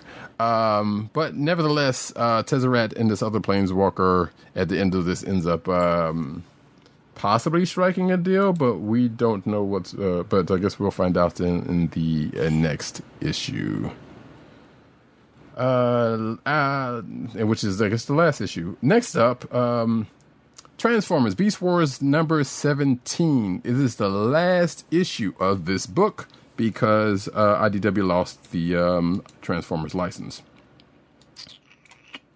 Which is sad, because this book was actually halfway decent. So if you did not know, this was a kind of a reboot retelling of, not necessarily a retelling, but it was more of a reboot of Transformers The Beast Wars, the show. Things in this book does not go the same way they did in the show. There's some new characters that had been introduced in the course of this volume, but like I said, because of the fact that they lost the license, they had to end the book by this summer, which I guess it was kind of sort of able to do, because they had at least a month or two before they knew before now. So, but the crux is, the Maximals and the Predacons basically had to team up against the Vok, who are the aliens, and their crew, who are consisting of other Cybertronians that are, I don't want to say under their thrall, but that they have in their stable, I guess you could say, including a couple of fan favorites. Or 2 or 3 fan favorites that were in that mix. But, of course, because of the fact that there was a temporary truce that doesn't necessarily stick around that long, as things tend to happen in these situations, things flip after things are said and done. But the end of this issue, while ends this book, kind of leaves something that could be picked up somewhere else, if, I guess, whoever or wherever the Transformers license goes can pick up from, if they choose to. Or maybe this writer, if they go over there. Because as far as I know, this writer, the most of the stuff I've seen of this writer has been with IDW, so I don't know if they're exclusive to IDW or not. But I guess if the licenses are going somewhere else, maybe they could pick it up someplace else. Although it would be kind of hard to do, because I know they had bigger plans that would have caused some things to happen before this particular issue. So who's to say if that could go that way? Next up, number 1 issue that we have from this week is Black Adam number 1. Is of 12, actually, because apparently we found out there's 12 issues of this. This is that Christopher Priest book that we I believe talked about in the last couple of weeks. And apparently a couple of things are going on here. There's a murder of a Kondak citizen who was kind of a rival of Adam's. That's a mystery that he gets drawn into, but also his powers seeming to be killing him. And at the end of this issue, we come to find out that there may or may be a passing of the torch of said powers that have to do with a descendant of Adam's in the form of this young, I guess he's a medical student, but we find him posing as an actual doctor when we meet him he's a young hip hop loving doctor at that. So like I said, we'll probably get a little bit more into that as this series goes on. But it's kind of interesting so far. Like I said, there's a couple of other things pulling this into, and apparently this story takes place before the death of the Justice League. So I'm assuming this whole thing does. But I don't know if this particular version of Black Adam shows up in Justice League because I haven't been reading them, or it's the new one. Because I think the new one has shown up in other books before, including that Teen Titans book. I'm not sure. I may be wrong about that. Regardless, did you have something on that? No, I just wanted to mention. I wanted to mention that it looks like we got a few books early this week. Okay, like something on. Yeah, like I was just looking at what's being solicited for next week. I'm looking at comic lists though, so that may not be the most accurate. So I want to look at Diamond real quick. Oh, yeah, I noticed that also previews kind of had a typo, had some messed up on theirs too, because they had like the same books for 2 different weeks, even though they came out 1 week, and then they were pretty much solicited. Not solicited. They were put on their site for the same week for the week after that, so it could be something like that going on also. But it's not. But it's not outside the realm of possibility that we get books early. So not surprised by that. But everything I pull for cover wise, that I've talked about or that I'm talking about right now looks like it's for this week. Right. That's what I was going to mention. Is that luckily it seems like we are not talking about anything ahead of time. We have done that also. So yeah, we've done it. That's why I wanted to. That for whatever reason, it popped into my mind to look at what's coming out next week, because I was kind of wondering about the whole Hellfire Gala thing. Yeah. So I wanted to just double check, and it turns out that the Marvel Pride book is actually supposed to be out next week, I think. Oh, good, because I didn't get a chance to read that. Although that's weird, because I saw that on previews for this week. Actually, wait, previews has it out for this week. It looks like so. A little behind the scenes, folks. For you. Yeah, exactly. I apologize, folks, for interrupting Roddy Cat's fine recap of the books that he's read this week. No, you're good, because like I said, there have been times. It's a little different. I was about to say I apologize because it looks like previews has a different set than Comic List, so that's why we have to go with the industry issued list sometimes, folks. Which is kind of funny, because I would be the main one going for Comic List a lot of times, but in this case I have to get covers, so I have to go to previews. Carry on. Yep. That was Black Adam #1. Like I said, I think I was finished talking about that though. Next up, Aquaman, The Flash, Void Song, Book 1 is my next book. Bing. So much like actually, friends of the show. I would say friends of the show. We've had them on the show, but former guests of the show, Colin Kelly and Jackson Lansing, is writing this book. So I don't know if Agent 70 might be interested in this. But I'll take a look at it. But it is a team up with Aquaman and the Flash. Not terribly unlike, although it's different because that was a miniseries. Aquaman and Aquaman being Jackson High version of Aquaman that had just finished. But in this particular case, there's a team up between these two characters that have to do with an other earthly invasion, let's just say, that has something to do with a song. And just so happens that both of these heroes were just out of for different reasons out of range of hearing it, so they didn't get captivated like everyone else on Earth, including the Justice League. So they are the ones that are now been tasked with staving off this invasion. And part of it kind of starts off with and I make a joke in my notes, a run-in, boom, with the Flash and his rogues. Because, the Flash is like... Anyway, it was kind of what kicks this off. So yeah, I'm kind of curious about it. It is a bigger than normal book. So it's like, as it says book 1 and not issue 1. I think it's like 39 pages, I believe it is. So it's not a standardized book. So I guess I'm not sure how many of these there are going to be, but I know some kind of prestige format. Like if you'd been able to see it on the stands, you would have figured out what it was, right? I guess so. Yeah. So because nothing I've seen and looking into on this book suggested, whether it was like a black label or something like that. It's just a non-standard size issue. Either way, it's kind of interesting. Start off there was some like I said, the team up kind of comes with a shared marital strife between them because of course there's something other than the fact that they're the last two heroes left that is tying this whole thing together. So it's I assume there's going to be more of that when this ends up. Next up, though, Miles Morales, Spider-Man, and Moon Girl #1. Sorry, I'm looking for the cover here. Because I could pull multiple colors. So this seems to be in line with, if you've been with us, the show a while, we were talking about team-up books where that is centered around one particular character who teams up with other characters in the same universe.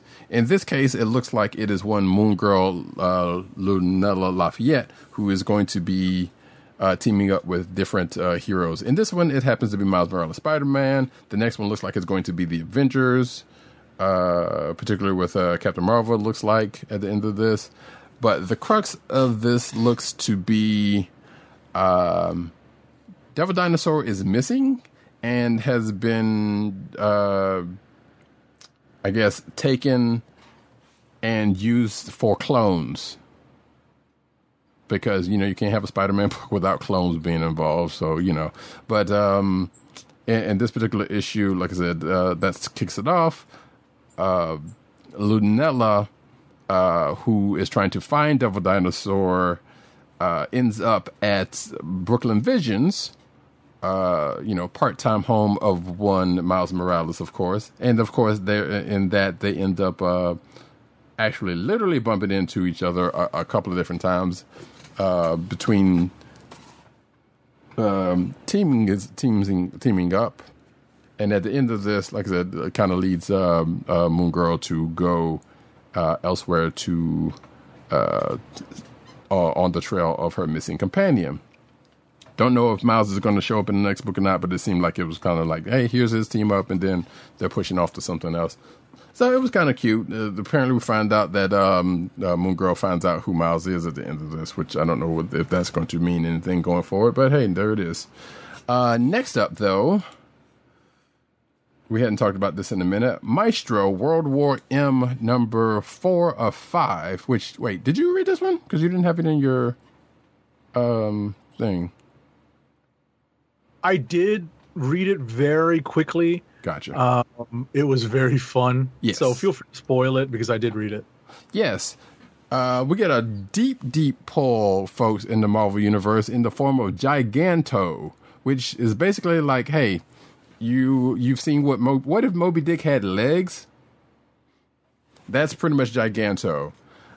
This is set in the world of I guess this is in the future, a possible future of the Marvel Universe, where the Hulk becomes a Maestro. We've talked about this before, like I said.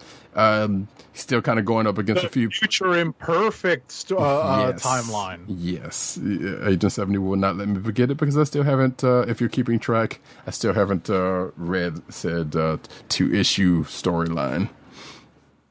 I'm glad that you emphasize the 2-issue storyline. Yes, which was also written by the writer of this miniseries and the previous ones, Peter David. So there you go. It's all in the same universe, so to speak. Just like the next book, actually. So, but this was very fun. There was a big fight between Giganto and Abomination and the Maestro. And the Maestro. And then there was some other stuff with Namor and Doctor Doom on the side of this. That are still kind of playing about. So yeah, it was a pretty fun issue, to say the least. Including the fact that I guess Peter David doesn't like. I was about to say he doesn't like women. That's not true. But there's some squishing of women in this book. That was kind of like, wow, this is a thing, huh? That's a step too far there. But yeah, that was pretty funny. Yeah. I'm making a joke about the fact because obviously that's not it, but it just so happened that, like I said, it just so happened the same thing happened to a couple of different characters in this book, and probably before now that I think about it. But regardless, right. And there's also a Godzilla reference in here that made me laugh. Yes. That is also true. And a bonking of the head with a helmet, which I found kind of funny for some strange reason. And also a nice callback to the actual way the Fantastic Four defeated Giganto the very first time. Yep, indeed. So, and speaking of the Fantastic Four, my next book is the new Fantastic Four, number 1 of 5. So it's new in the sense that it is a new story. One, it is new in the sense that, as I find there we go. It is new in the sense of at the time that these 4 heroes became the new Fantastic Four, that was a thing, which I will go ahead and say that this story, while being a new story set in an old time frame, which Peter David is doing. Which again, this is Peter David. This is a story that takes place according to this book not long after Fantastic Four 347 through 349, which was the run of Fantastic Four where Spider-Man, Hulk, Ghost Rider, and Wolverine took over as the Fantastic Four back in the day. So yeah, this is pretty much taking place right after that. So there's this priest who apparently has a little bit more to him than he recognizes. We're checking up on some folks that are underground that are not Moiloids. They made that clear. And who can apparently see demons. To which he ends up calling for help in the place of our... In the guise of our heroes, unbeknownst to him, and they end up coming to Vegas, which again, this is back in the day, and I believe this was around the time. Yeah, this was around the time of Joe Fixit. So Joe Fixit was the one that was centered in Vegas at the time. So they all end up there to help out this priest, who again, like I said, has a little bit more to him than he recognizes against this demon that is pretty much stoking the fires of the underground people to, I guess, rise up or something. But it comes to find out it's a demon in disguise, and he called the right people for the job, including one Ghost Rider, who at the end of this finds himself by himself thanks to some well-placed words of this preacher. So I don't know, 8 to 70, you might enjoy this story, I would say. I skimmed it very quickly. I didn't read it nearly as closely as I did the Maestro book. I skimmed it super quickly. Gotcha. Yeah, like I said, it's interesting for one of those types of books, or at least so far, anyway. Like I said, those though we always talk about, like, okay, this is a new story that's set in the past. We don't know if it's supposed to affect anything in the present or future, or if this just so happens to be like, maybe this is an anniversary book that they're just happen to be like, hey, here's the story that we had on the shelf, which has happened sometimes, or this is a brand new story because it's an anniversary and we wanted to revisit some of these characters, which is probably the case for the last couple of books. But anyway, Duo number 2 is my next book, and my last book actually, but there's another one I'm going to bring up very quickly after that I want to at least call attention to. So this book and the next book are in the Earth M Milestone Dakota verse of the DC universe. That is the same universe that Static Shock and Icon and Rocket, et cetera, come through. But this, unlike those season 1 books that we've been talking about, this is a brand new book in that universe. And this is the second issue that is written by Greg Pak, who I guess we could say we like around these parts. And penciled by Koi Pham, inks by Scott Hanna, colors Chris Sotomayor, and letters by Janice Chang. So basically, there's this engaged couple who are both doctors, Kelly View and David Kim, who developed these nanobots for healing purposes, and they were shopping them around to companies or one particular company who kind of wanted to buy them out, but because of the implications of them, didn't want them to be the ones to further the research on them. And this company's head and may have some other things going on behind the scenes, as we found out in the first issue. But before the end of last issue, there was an accident that happened because of the fact that,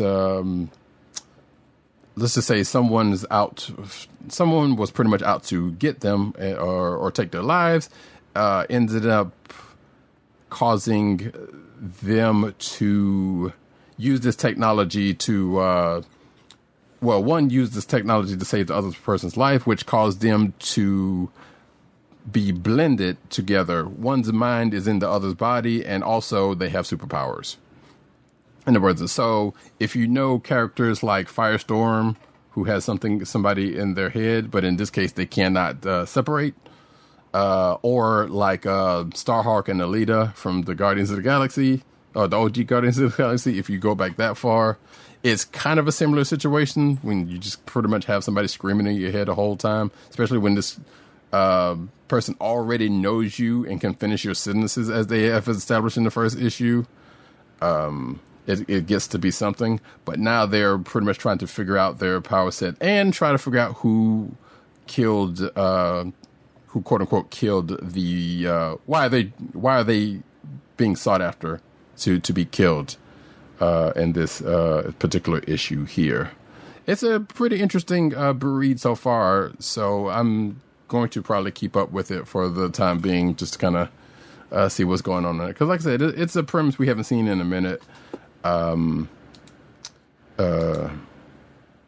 I said, it's something new into the Dakotaverse, although they haven't really called out anybody else in the Dakotaverse just yet, but it is definitely in that universe. So we'll see what happens with the duo, going forward. And outside of, I'll just mention this book real quick. I'm about to say, there is a book that came out this week called Milestones in History. It was a one-shot in the world of Milestone, which looks to be a bunch of short stories of historical figures, because there's an introduction in the beginning that I didn't read the whole thing through. I'll be honest right now, I just kind of skimmed through it. But it's things introduced by a couple of Milestone characters, including Static Shock and Icon, and then it just kind of goes into an history, as in like a world history of certain historical figures, and I believe that is supposed to be in relation to the Milestone / Dakotaverse, and I think they're going forward. Like I said, I only got a certain. I only got a little ways in before we had to start doing the show, so, but I'll probably revisit it a little bit more afterwards. But it's something interesting if you are if you have been interested in anything that I just said about that. And that is it for me. We can go on to Clicks of the Week. Clicks of the Week.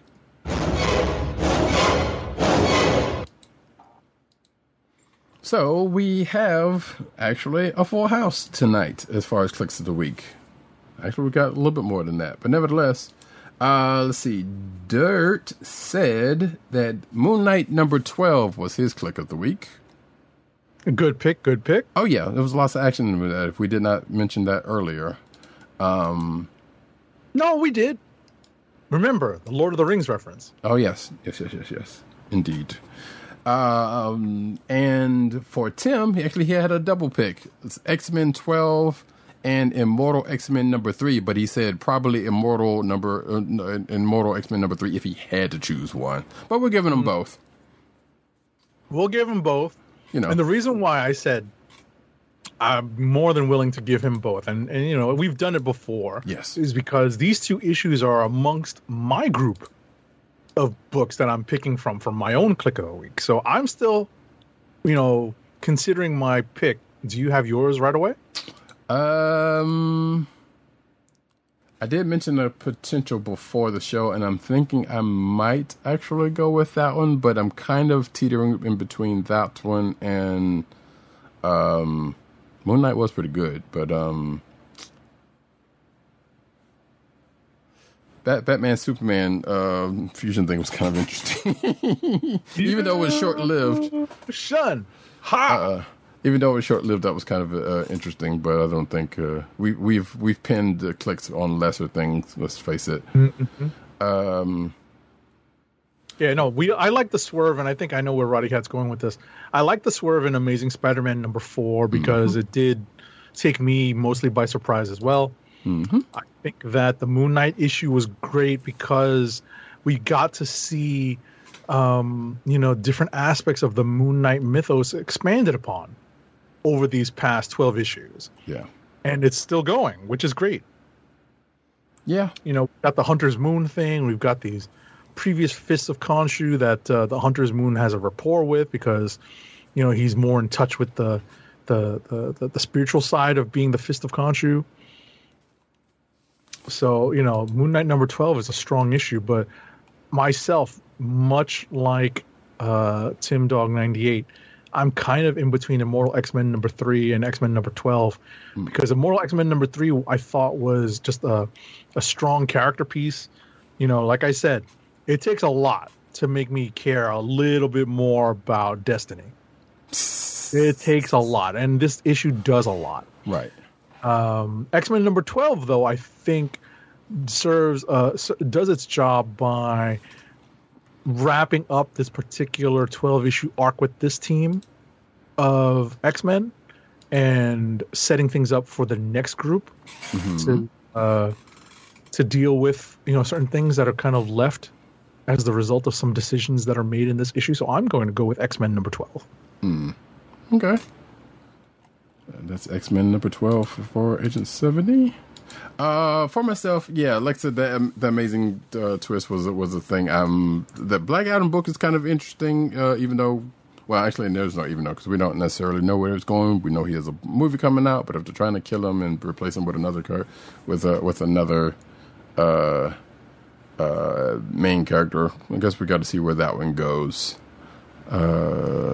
Transformers Beast Wars, kind of hate to see that one go. But nevertheless, it was a pretty good run. And definitely Duo #2 is kind of interesting for being a newer book in the Milestone mythos that I'm very curious to see a little bit more of. But yeah, I think I am actually going to go with Amazing #4 because of the twist and whatnot. Like I said, there was some pretty good stuff out this week, so I don't feel bad about anything that's been picked or that we've talked about. After that, definitely some good pack of books this week. And with that, we're going to go into the news section, but first, an ad read. Our first ad read of the night is for Funko, Fun at First Sight. It's your home for exclusive collectibles such as their world-famous pop vinyl bobbleheads, apparel including t-shirts, hats, and socks, and brand merchandise such as their custom DIY pop figures, art books, and skateboards. And now the listeners of the Comic Book Chronicles can enjoy 10% off your entire purchase when shopping at Funko. To place your first order with 10% off and to help keep our show free for you, go to our network website at cspn.us. That's cspn.us. Then click on the Keep Our Podcast free link at the top of the page. From there, scroll down to the Funko link and place your order. When you get to the checkout, put in the offer code SHOP10 for your 10% off discount. Funko through cspn.us. Do it today. And now we get into the news.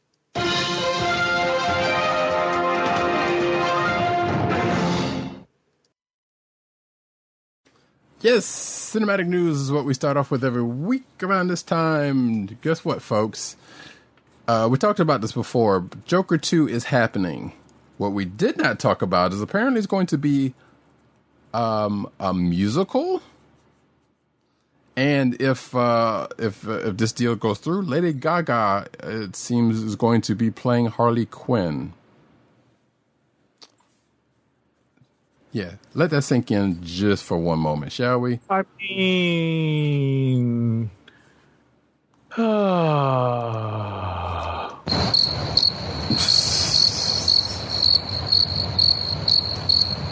yeah, that's pretty much that.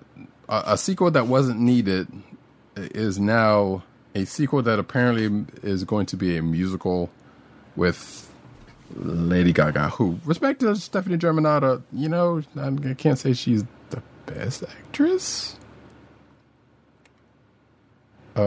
she's got a poker face. Oh, God damn it. This show's over. Bye. Goodbye, folks.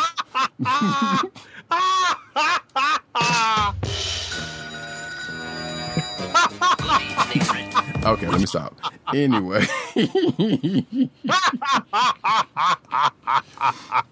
God damn it. How long have you been sitting on that one?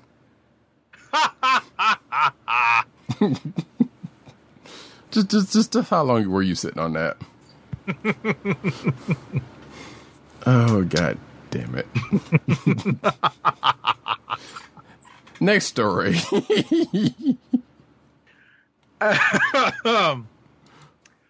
As if we didn't need more Batman in a different, Elseworld setting. DC's next animated Batman film reimagines Batman as an Aztec Dark Knight fighting for freedom and vengeance against invading Spanish conquistadors. I mean, do we really need more Batman action figures? No. I kind of figured after they did that Batman Samurai thing, I can't say I'm surprised by this. I guess. So Batman Azteca Choque de Imperios does not currently have a release date. But nevertheless, it's going to come. Yeah. I have yet to hear about a DC animated joint that didn't actually come out, especially if it was Batman. So now it says this article does say it's set to debut courtesy of HBO Max Latin America. So are they saying that it's going to be? I guess it's not saying one way or the other. Whether it's just going to be on HBO Latin America or it's going to go like wide and just going to be on HBO Max just in general, Yeah, hard to know. Yeah. Anywho, Tobey Maguire and Andrew Garfield's Spider-Man films are coming to Disney Plus, but not in the U.S. So if you got those 3 magic letters, you will be able to find them. Don't worry. Matter of fact, I believe at this point they are all out there in the UK. Yes, they are. You probably already own them, so it doesn't matter one way or the other. But again, if you got those, if you just have a hankering for them and don't have those, and don't have them readily available, there's those 3 magic letters that can easily rectify that situation. Righto. Next up.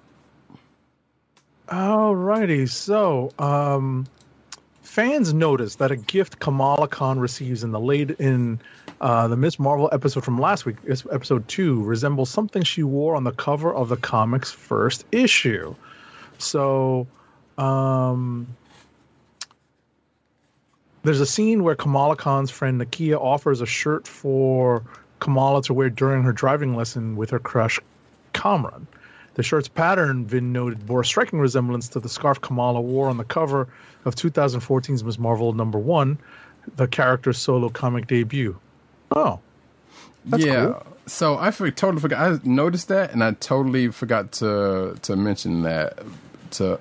It even has the color. Well, granted, it doesn't have the lightning bolt that is on the shirt, but it's still got the color of the lightning bolt. So it was definitely cool. A cool homage.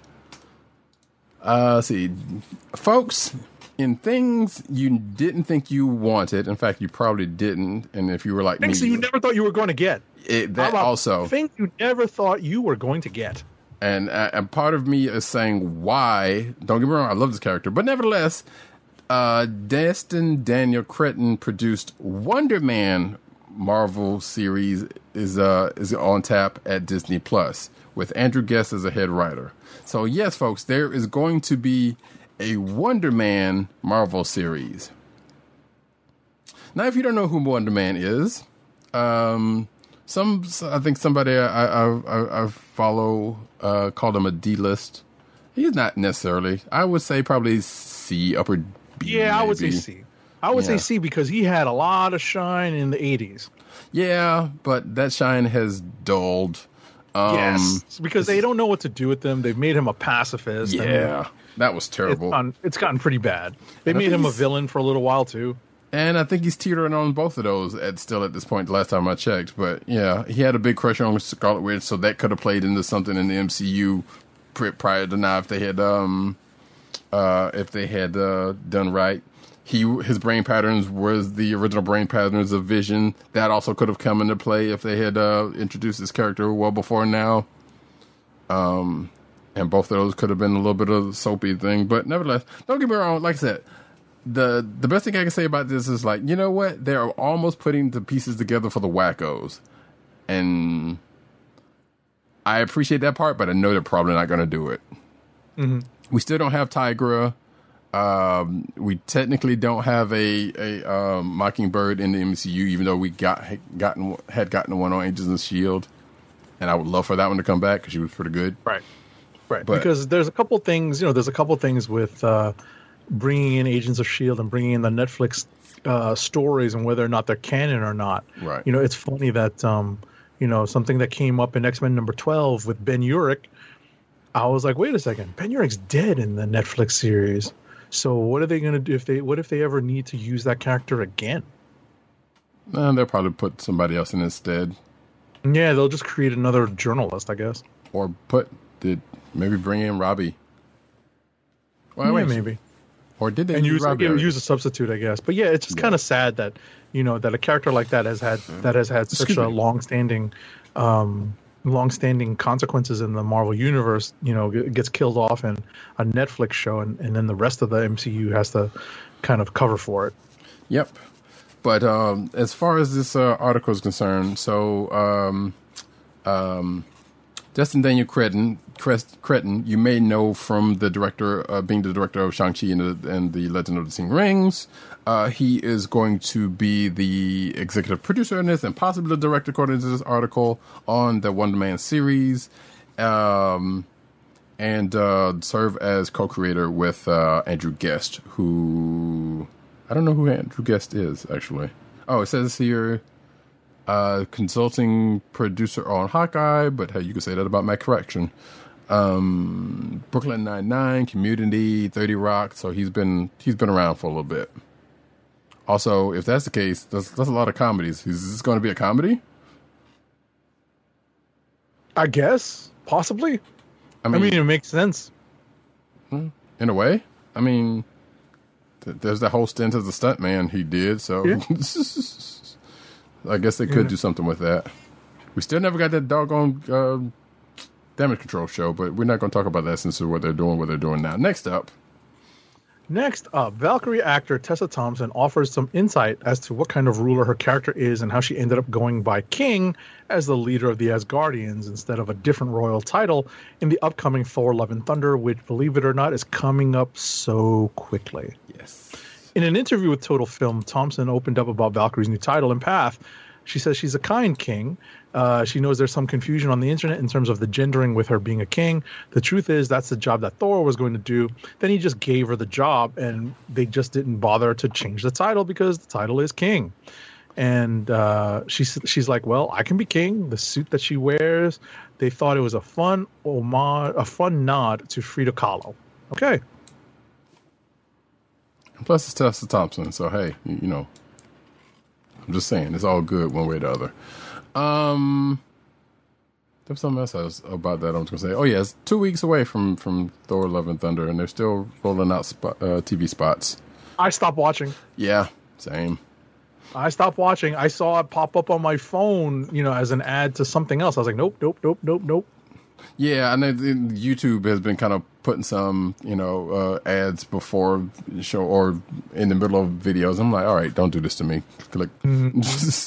Anyway, next up, Alf, the animated series, is finally going to be available to stream. Ha! He kills himself. Which I guess you can't say that anymore, huh? Oh my god. Yeah, I know. Hey, trust me, folks. That's the thing he used to say in the show. So a lot of you folks out there are not old enough to understand what Alf, the alien life form, was. He was a phenomenon. He definitely was. Apparently, still, I saw something fairly recent about that. There was like, they always wanted. I think it was a Toy Galaxy thing or something. I can't remember about Alf. Strangely enough. And it talked about the animated series, and the creator wanted to keep Alf as a quote-unquote in-world person and not as a puppet, because it was a kind of a puppeteer thing going on with it. But Alf is basically a personality, and some other stuff was going on with it. And I'm like, it was kind of interesting, but I was like, okay. And some stuff they wanted to do with Gordon Shumway. Yes, Gordon Shumway. I totally forgot that. I'm like, why does that name sound familiar? Oh, that was Alf's name. Mm-hmm. That was his real name from the planet of Melmac, which the animated series was based off. So the animated series was an old 80s cartoon that came up on Saturday mornings. It was him when he was back on Melmac before he ended up coming to Earth, and he had his friends, and he was still going by Gordon. And there weren't that many cats, even though the cats were a delicacy. Blah blah blah, all that, this and that. But now, folks, you can watch the Alf the animated series in all its splendor on, of course, Shout Factory, because that is where purveyors of classic TV is now going to in a lot of cases. Probably be on Netflix at some point, I'm sure. But regardless, there you go, folks. Next up.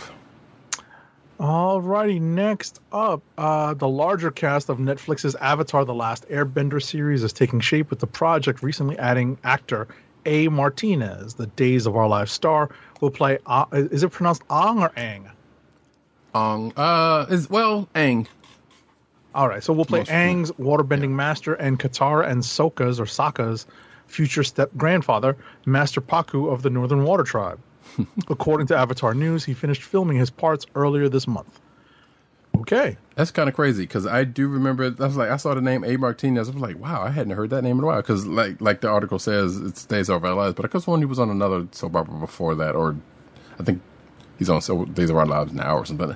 Regardless, that's where I know that name, but I hadn't heard it in a while. So yeah, apparently they're still doing that live action Avatar thing. Hopefully it's somewhat good. Now we're going over into the anime corner. Hold on.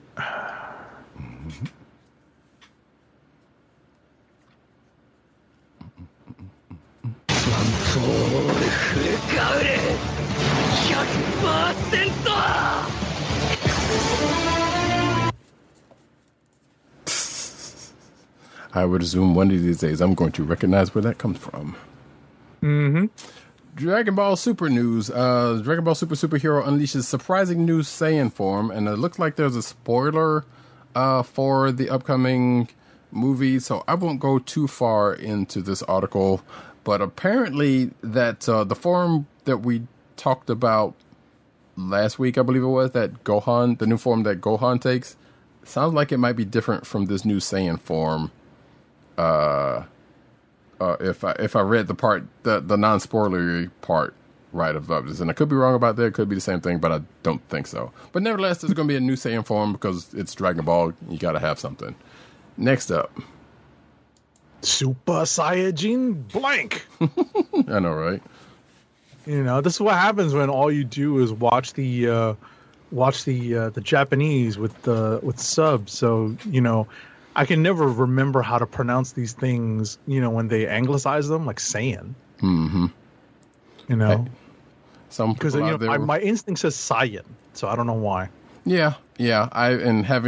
Having grown up with the dubs, it's definitely been Saiyan to me. But yes, I know it's sacrilege not to watch things, or some would say it's sacrilege not to watch things sub nowadays. Watch anime like you want to, folks. Don't worry about other people. Listen, as long as you watch it and enjoy it, that's great. Exactly. But I think it's still preferable to watch it in the original Japanese with subs. But totally, hey. and the dubs are way better than they used to be. Yeah. All right. So Dragon Ball Super Superhero sets its cast for the English dub. Speaking of dubbing, so it's now screening across theaters in Japan. And Superhero has officially unveiled the cast for the English dub release of the movie ahead of its launch in theaters worldwide later this August. So I'm not going to go through all these, but I think a lot of these are going to be familiar for people who are fans of the dub. Mm-hmm. So I believe there was one particular note in here that got people all kind of wilding out. The name Charles Martinet, to those who are into video games, you know that name. You know that name kind of well. The fact that Charles Martinet is in this is kind of freaking funny. If you don't know who Charles Martinet, he is the voice of Mario, as in the Nintendo not anymore plumber Mario, that pretty much goes woohoo ha, it's me Mario. You know that me Mario. Exactly, that is Charles Martinet. So, like I said, and people saw news of him being in this and just kind of went crazy. Which, to be fair, yeah, I can see that. Because if you know the dude for only this one person, granted, he's done other things, but I mean, he's done other voices, but that's the one that people mourn of. Like, I can't imagine the voice of Mario coming out of a Dragon Ball character. That's all I'm gonna say. But yeah, outside of that, there's some known voices, including some returning folks in the Dragon Ball parlance. So that's great. Anyway, Ruby Ice Queendom anime sets RTX 2022 premiere. And I see RTX, I'm thinking about video cards, folks, because it's still hard to get certain video cards.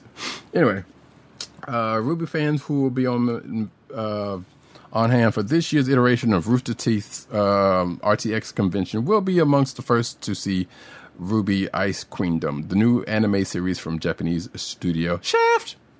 The first ever theatrical screening of Ruby Ice Queendom will be held at the Paramount Theater in Austin, Texas on Thursday, June 30th, the eve of RTX Austin 2022, which will probably take place from July 1st to the 3rd. And apparently this article notes that it has been 9 years since the original Ruby series started. Back in 2013, so that's interesting. Is there anything else more than that? No, there's not much more. If you know that anime, then you know the deal on that. Next up, as part of a larger celebration of the Berserk franchise, the Golden Age Arc film trilogy is airing on Japanese TV for the first time, with a special recut version called the Memorial Edition. This announcement was made on the Japanese entertainment site Comic Natalie. According to site translations from Crunchyroll, the Memorial Edition will air sometime later this year. Details about how the films will be recut have not yet been revealed. However, a new poster and promotional video were released to promote the upcoming Memorial Edition. The video was posted on Anaplex's official YouTube channel. Berserk is something I've had some trouble getting into. I started watching like the new version, but I wanted to actually start with the old version, so I'm not sure where to go from here. Yeah, I've never penetrated that one myself, but I have known people to really like that one. So maybe one of these days I'll be able to penetrate it. So, wait, it does say why it's called the Memorial Edition? I assume it has something to do with the creator's death. It's an anniversary. Well, yeah, that too. Yeah. Okay, so I guess that's just the reason, not because of the mangaka. Okay, well, sure. My Hero Academia's 6th season previewed in second promo video. So this is from a Tokyo Advanced screening for the new original My Hero Academia episodes that were apparently have debuted on Sunday. There was a second promotional video for this fall's 6th anime season. The new season adapts the Paranormal Liberation War arc of the manga, which features an all-out war between the heroes and the villains. If you're Agent 70 and anybody else who's caught up on My Hero, you're nodding your head and be like, okay, bet. Next up. I literally just started watching this video because I hadn't watched it yet. Oh, really? Mm-hmm. So I'm going to keep that handy. All right. Next, last but not least in cinema news, My Hero Academia's Baseball and Endeavor anime special set streaming premiere dates. So these are the 2 season 5 summer OVAs, original video animations. Hero League Baseball and Laugh Like You Are in Hell will begin streaming worldwide on August 1st. Yay!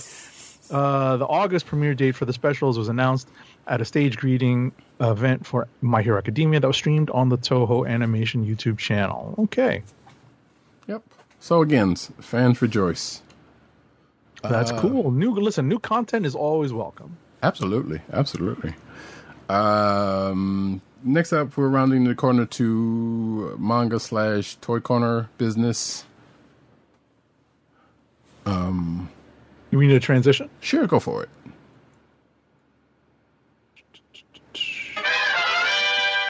Spy X Family shares close look at Lloyd and Anya Nindoroids. I am mad at the suspicious absence of your Nindoroid, but hey, we're going to talk about that anyway. The Good Smile Company has shared a much closer look at their new Anya and Lloyd Forger Nindoroid figures that are coming our way. Looks like it says here, do we know when we're going to get them? Looks like you can pre-order, or at least there's a pre-order page up. And if you're watching the video version, you can see the tweet from Good Smile with photos of the figures. Again, know your why. That's a gross oversight.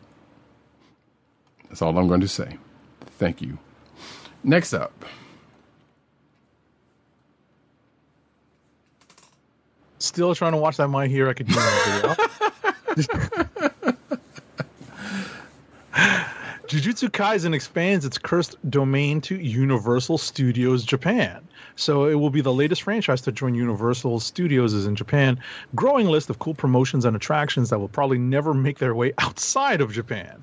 The official Twitter account for Universal Studios Japan announced that attractions themed after Gigi Akutami's smash hit shonen anime and manga are coming to the theme park. Details about the collaboration remain scarce, but the announcement tweet teases, quote, appearing in front of you with an impossible sense of reality, experience the fierce battle between Itadori and the curses, suggesting that there may be some kind of Jujutsu Kaisen-themed virtual reality experience of some kind. According to the park's website, the collaboration will begin on September 16th, 2022, and will run until July 2nd, 2023. Okay. That sounds cool. We'll never see it. Now going over into the comic book news. More transitions.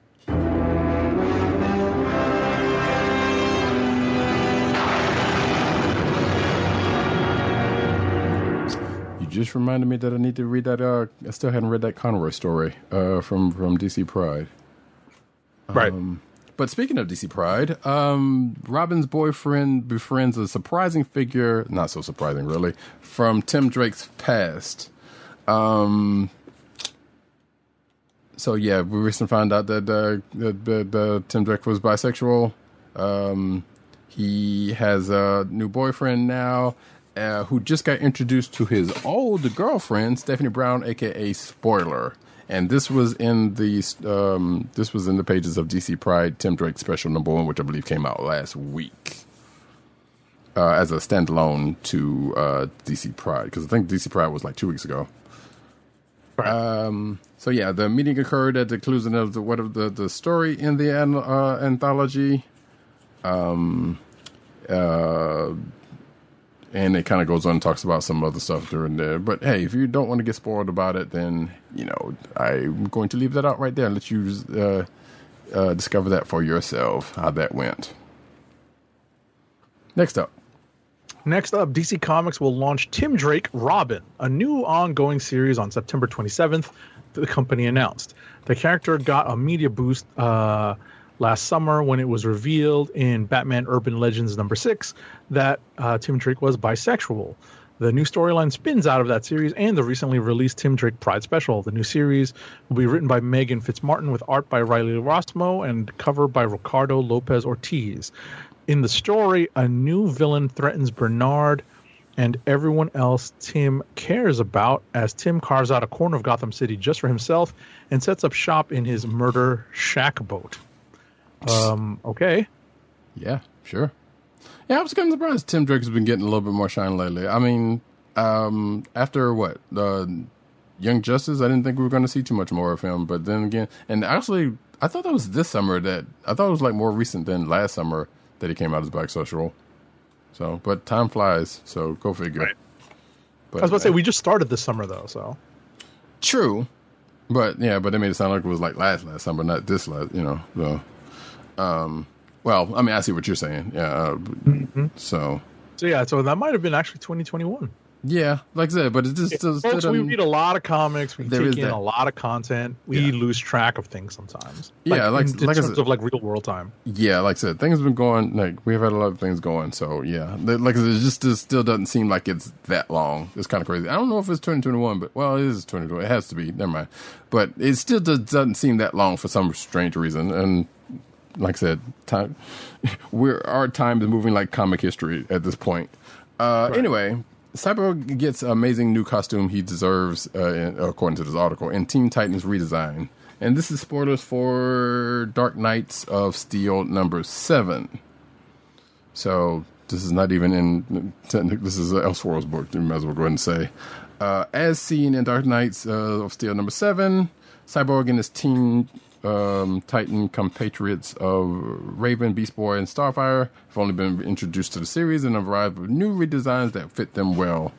I don't know if we get... Yeah, we do. So if you're watching the video version, you can see an image of the three characters just mentioned in their costumes, or and their outfits there. I mean, his just looks like a suit of armor, kind of. So I don't see that as being better than what he's got going on. But in this, it's set in a fantasy world, so sure, I get it. So this article may be slightly hyperbolic, as they tend to happen to be. Amazing would not be the word that I would use. Next up. All right, so in something I did not realize was happening, apparently the newest DC villain is the dark version, spoiler alert, of Alfred Pennyworth. So this is all happening in the pages of Batman Killing Time. Mm-hmm. And this book is by Tom King, David Marquez, and Alejandro Sanchez. And right now, this character called The Help, no pun intended, every pun intended, is apparently the dark mirror image of Alfred Pennyworth.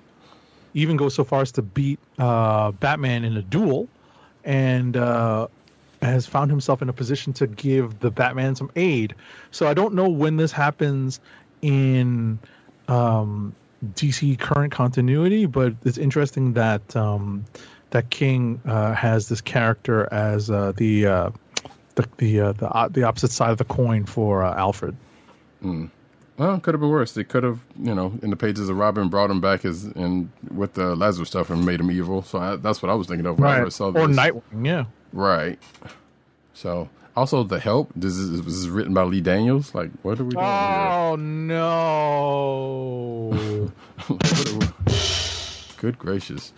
Anywho, DC's going to kill Harley Quinn, and she has to uncover her own murderer. Apparently, this is going to... Oh, by the way, I guess this is a good time to mention that DC solicitations for September 2022 are now coming out or have been out. I believe we do have Marvels and DC's and one other one in the show notes. So check that out if you feel like it. But anyway, Harley Quinn is going to die in a solo series, and she has to solve the mystery of her own murder. So that's her. That's the old chestnut. You know how that goes. Written by Stephanie Phillips and artist Matteo Lally. The synopsis is that Harley gets killed in this one for real. And since Sherlock Holmes and Hercule Poirot are not available, she will need to solve the crime herself. Just how Harley will die remains to be seen, but the title promises a wild arc for readers to dive into. So there you go. Next. Alrighty, so in a Dark Crisis spin-off or tie-in series, this is also from the September DC solicitations. It turns out that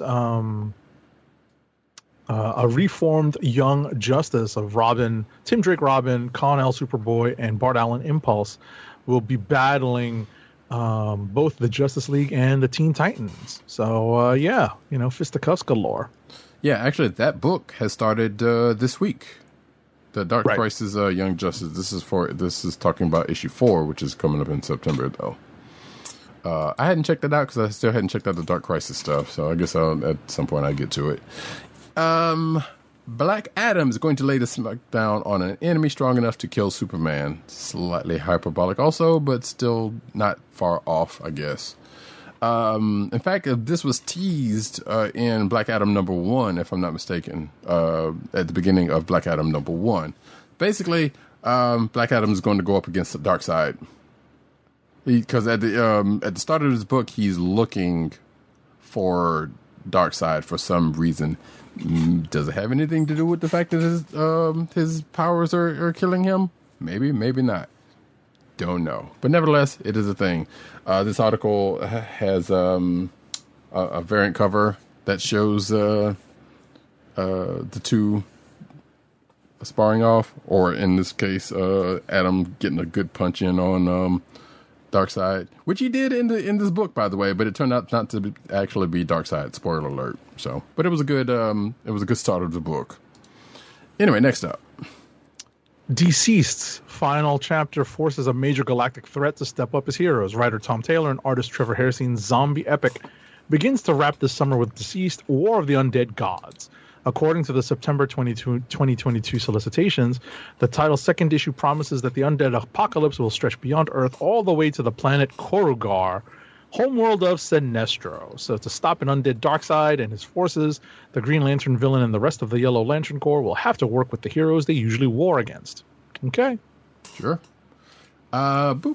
Marvel Legends X-Men Retro Apocalypse figure exclusive is on sale right now. If you're watching the video version, you can see the figure in all its glory, but it looks like purple. Exactly. It is the X-Men animated series era version of Apocalypse. Agent 70 as the resident Marvel Legends figurehead here. You plan on getting this? No, I'm good with the Apocalypse I've got because this one's just so purple. But there are definitely people who are keyed up for the animated series versions because that's the X-Men that they grew up with. Right. There are plenty of people who are only 5 or 6 years younger than us and down, whose introduction to the Marvel Universe was in fact the X-Men animated series. That's what they remember fondly. That's what they remember best. Right. And so it's those collectors who, have money in their pockets now, who've gotten some, established credit or whatever, and they're the ones who've put in the request for these figures. Mm-hmm. Wait, is this people who are just like 5 or 6 years younger than us? Right. So this is a 6-inch figure and includes alternate hands, grimacing alternate head, plasma cannon, the accoutrement you would expect for that version of for Apocalypse. For that version, because the one we got now, who is not around. Let's see, it's a fan channel exclusive. The pre-order is live now and looks like it's $38.99 and will arrive between September and October of this year. If you are inclined to get it. Next. Right, so this is a spoiler for Savage Avengers #2. Yeah, from last week. And Roddycat did read this. Uh-huh. Yeah, I didn't talk about this particular part, though. You didn't bump on this? I thought this was cool. I did bump on it. I just didn't talk about it. Oh, okay. No, I did bump on it. I just didn't talk about it. Oh, right. Well, because it involves a character named Hulkverine. Yes, that. So Hulkverine, because they've been transported back to the Hyborian age, Hulkverine is, in the story is unable to get his gamma going the way he normally would. But when he does get something gamma related going, he doesn't turn into a Hulk, but turns into another gamma related creature. And if you're familiar with the Hulk mythos and who of Hulk's relations turn into gamma-powered beings, you may find this one relatively familiar. And I'll leave it at that. Yeah, that's a pretty good way to put it. Because I remember when I read this and I was like, boy, you can just write anything into any kind of way and just let that and not even blink about it. I was like, all right, sure. All right, this is what we're doing. Also, a Savage Avenger, so I didn't really care that much, but it was definitely something I bumped on because of the fact that it happened. Right. Anyway, shocking Marvel character just became Asgard's last hope. This is from Spider-Man 2099 Exodus number 2, which neither one of us are reading, so spoilers regardless if you are, I guess. I don't know. Apparently, it's Loki, folks. Loki is the one. Apparently, in a preview provided by Marvel, Loki is wandering through the post-apocalyptic landscape when he comes across a small town full of some colorful characters. One of them happens to be a Valkyrie, but he deems him to be an imposter, and then it kind of goes from there, which I won't go any further than this. But apparently, yeah, use your imagination of where that might end up going. Next up.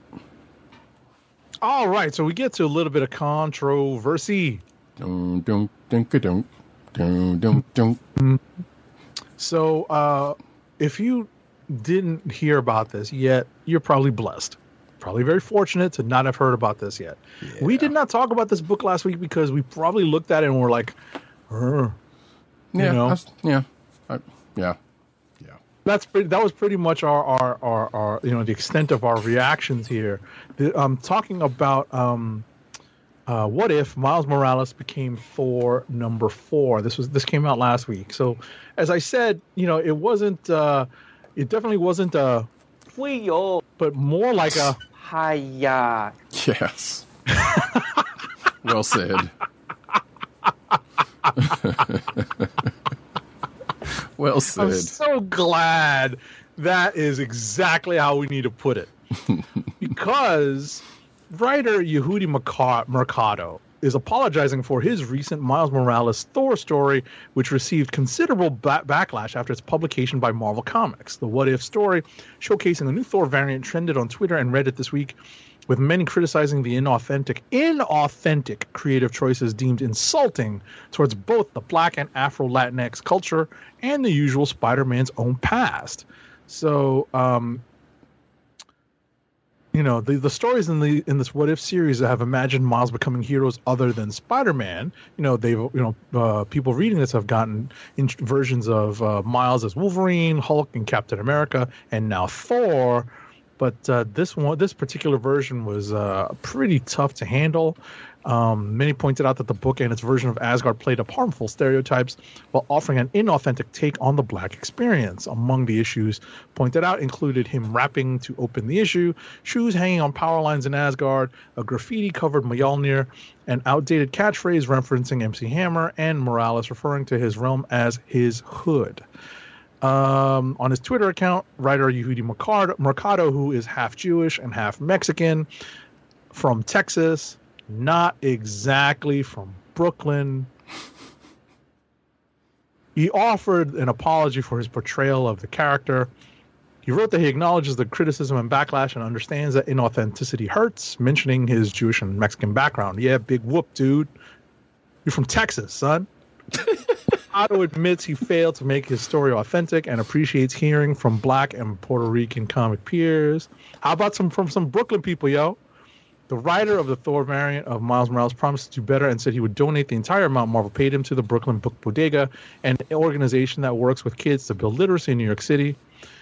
I mean, seriously, yo. Representing BK to the fullest. You are not.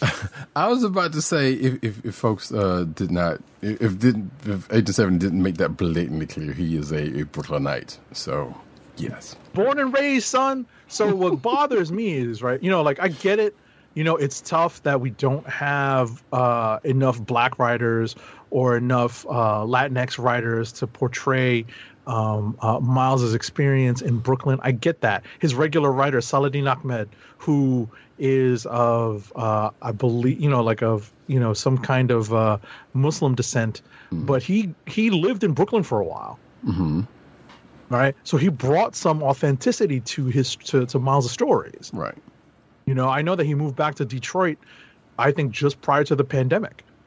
But my understanding is that Saladin Ahmed went to Brooklyn College, one of the CUNY schools here, and got a degree. Mm-hmm. So he lived the section of Brooklyn where he set the New Horizon School. Is that what it's called? Brooklyn Visions. Brooklyn Vision School. Yeah. So he lived that. He gave reference to the artist to draw that particular section of Brooklyn, which is not far from my home. So I would rather get that level of authenticity, at least, right? But to give this, how did this get past editorial? That's the thing that bothers me. That was the part that I was actually just about to bring up. Because, yes, assistant editor, somebody up the chain should have hit on this. Now, granted, I don't think there aren't that many black editors there or anywhere or that many anywhere in the comics field, honestly. Right. But regardless, somebody should have hit up on that in the past. By the way, Marvel, DC, or anybody, if you need an editor, you can hire me. I don't have much experience, but I'm just saying I could do right. I could hook you up. I can do it. I can do it part time. I can represent the Brooklyn. I can do it full time because I'm looking for a job anyway. So yeah, but my point being, I understand that we would much rather have black writers writing black character stories. Mm-hmm. But at the same time, if at the very least you can do, is portray some like some of the realist things that are happening in Brooklyn right now, and talking to young adults, young kids who are living in Brooklyn right now. That is the reference that you need. Mm-hmm. Indeed. That's what you need. And even if it's not Brooklyn centric, just in general, we could stand to use that in the comics field. Just right. More oversight would be nice. More, more people of color writing, arting. Well, we do have art. Art's kind of sort of covered, but writing, art, editors especially, would be great in situations like this to keep things like this from happening. Or hopefully keeping things like this from her. Because there are probably some people who will probably be like, yeah, this is it. But it's not it. Right. So it's edited by Tom Groneman. Because, of course, now I'm going to call him out. Tom Groneman was the editor on this book. Nick Lowe, who's normally a good editor, was the supervising editor. So he probably only took a quick pass at this, but still. Mm. And, of course, Sapolsky, who has his own issues, is the editor-in-chief. Right. Well, Lowe is over the Spider-Man corner, correct? Right.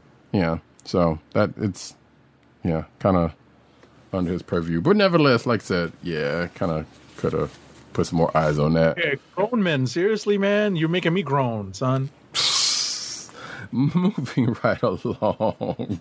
Boy, 870 these puns tonight. What's going on? I'm just, I really I remember skimming this being like, nope, not worth it. But then I started to see some of the feedback and the pushback. I was like, oh my God, it really has hit the mainstream. So, right. I'm glad that we have a story to talk about it this week, because that was just shameful. Yeah. And don't get me wrong, love a good what if story, love a good, switching up the character a little bit, but that's just a bridge a little too far. Yep. The way that happened.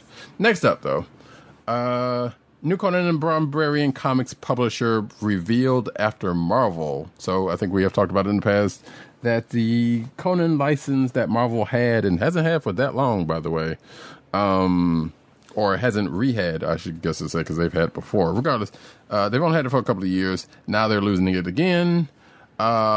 apparently the license is now going to tighten in May 2023. I thought it was this year, but I might have been confusing that with the Transformers license, because I was wondering why Savage Avengers just started when they were losing the license. So they still have and I think I talked about this when we talked about whenever Savage Avengers. But regardless, May 2023 is when Titan Publishing is going to take over the reins of the Conan license. Titan is a UK-based publisher. We have talked to some about some of their books. Wait, is Gun Honey is Titan, isn't it? I forget. Yeah, I know they had the James Bond license for a while. They may still have it. I can't remember if they do or not. But they've had some stuff we've talked about in the past. Sometimes we get books from them, sometimes we don't. So, and none of us were reading Conan, with the exception of the Savage Adventure stuff anyway. So it kind of doesn't matter. Regardless, that's where Conan is going to next. Yes, Gun Honey is from Titan Comics. Haha. And there's a Good Gun Honey. call. There's a Gun Honey story actually coming up later.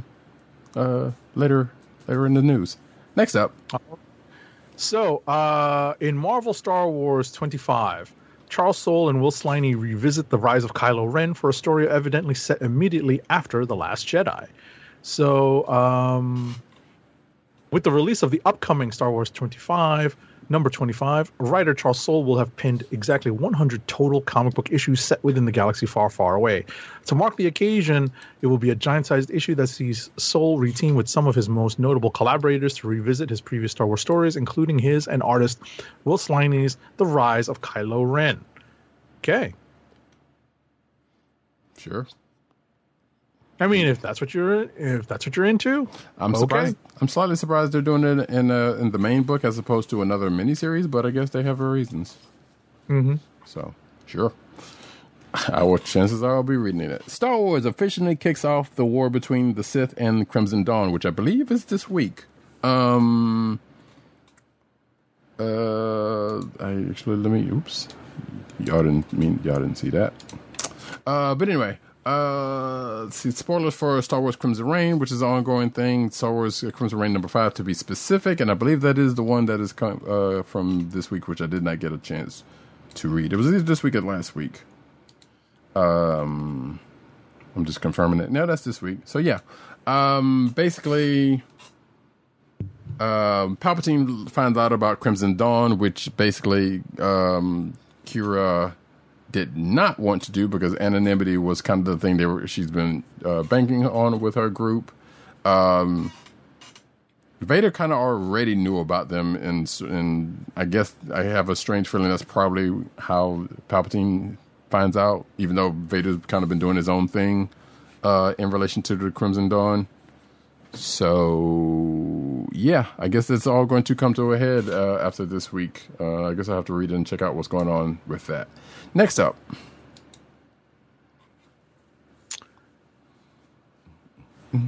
A new comic book series from IDW Publishing will warp the valiant Jean-Luc Picard back in the captain's chair of the USS Stargazer to fill in the gap between seasons 2 and 3 of the Star Trek Picard series. Let's see. So this is co-written by Mike Johnson and Picard co-creator Kirsten Bayer with illustrations by artist Angel Hernandez.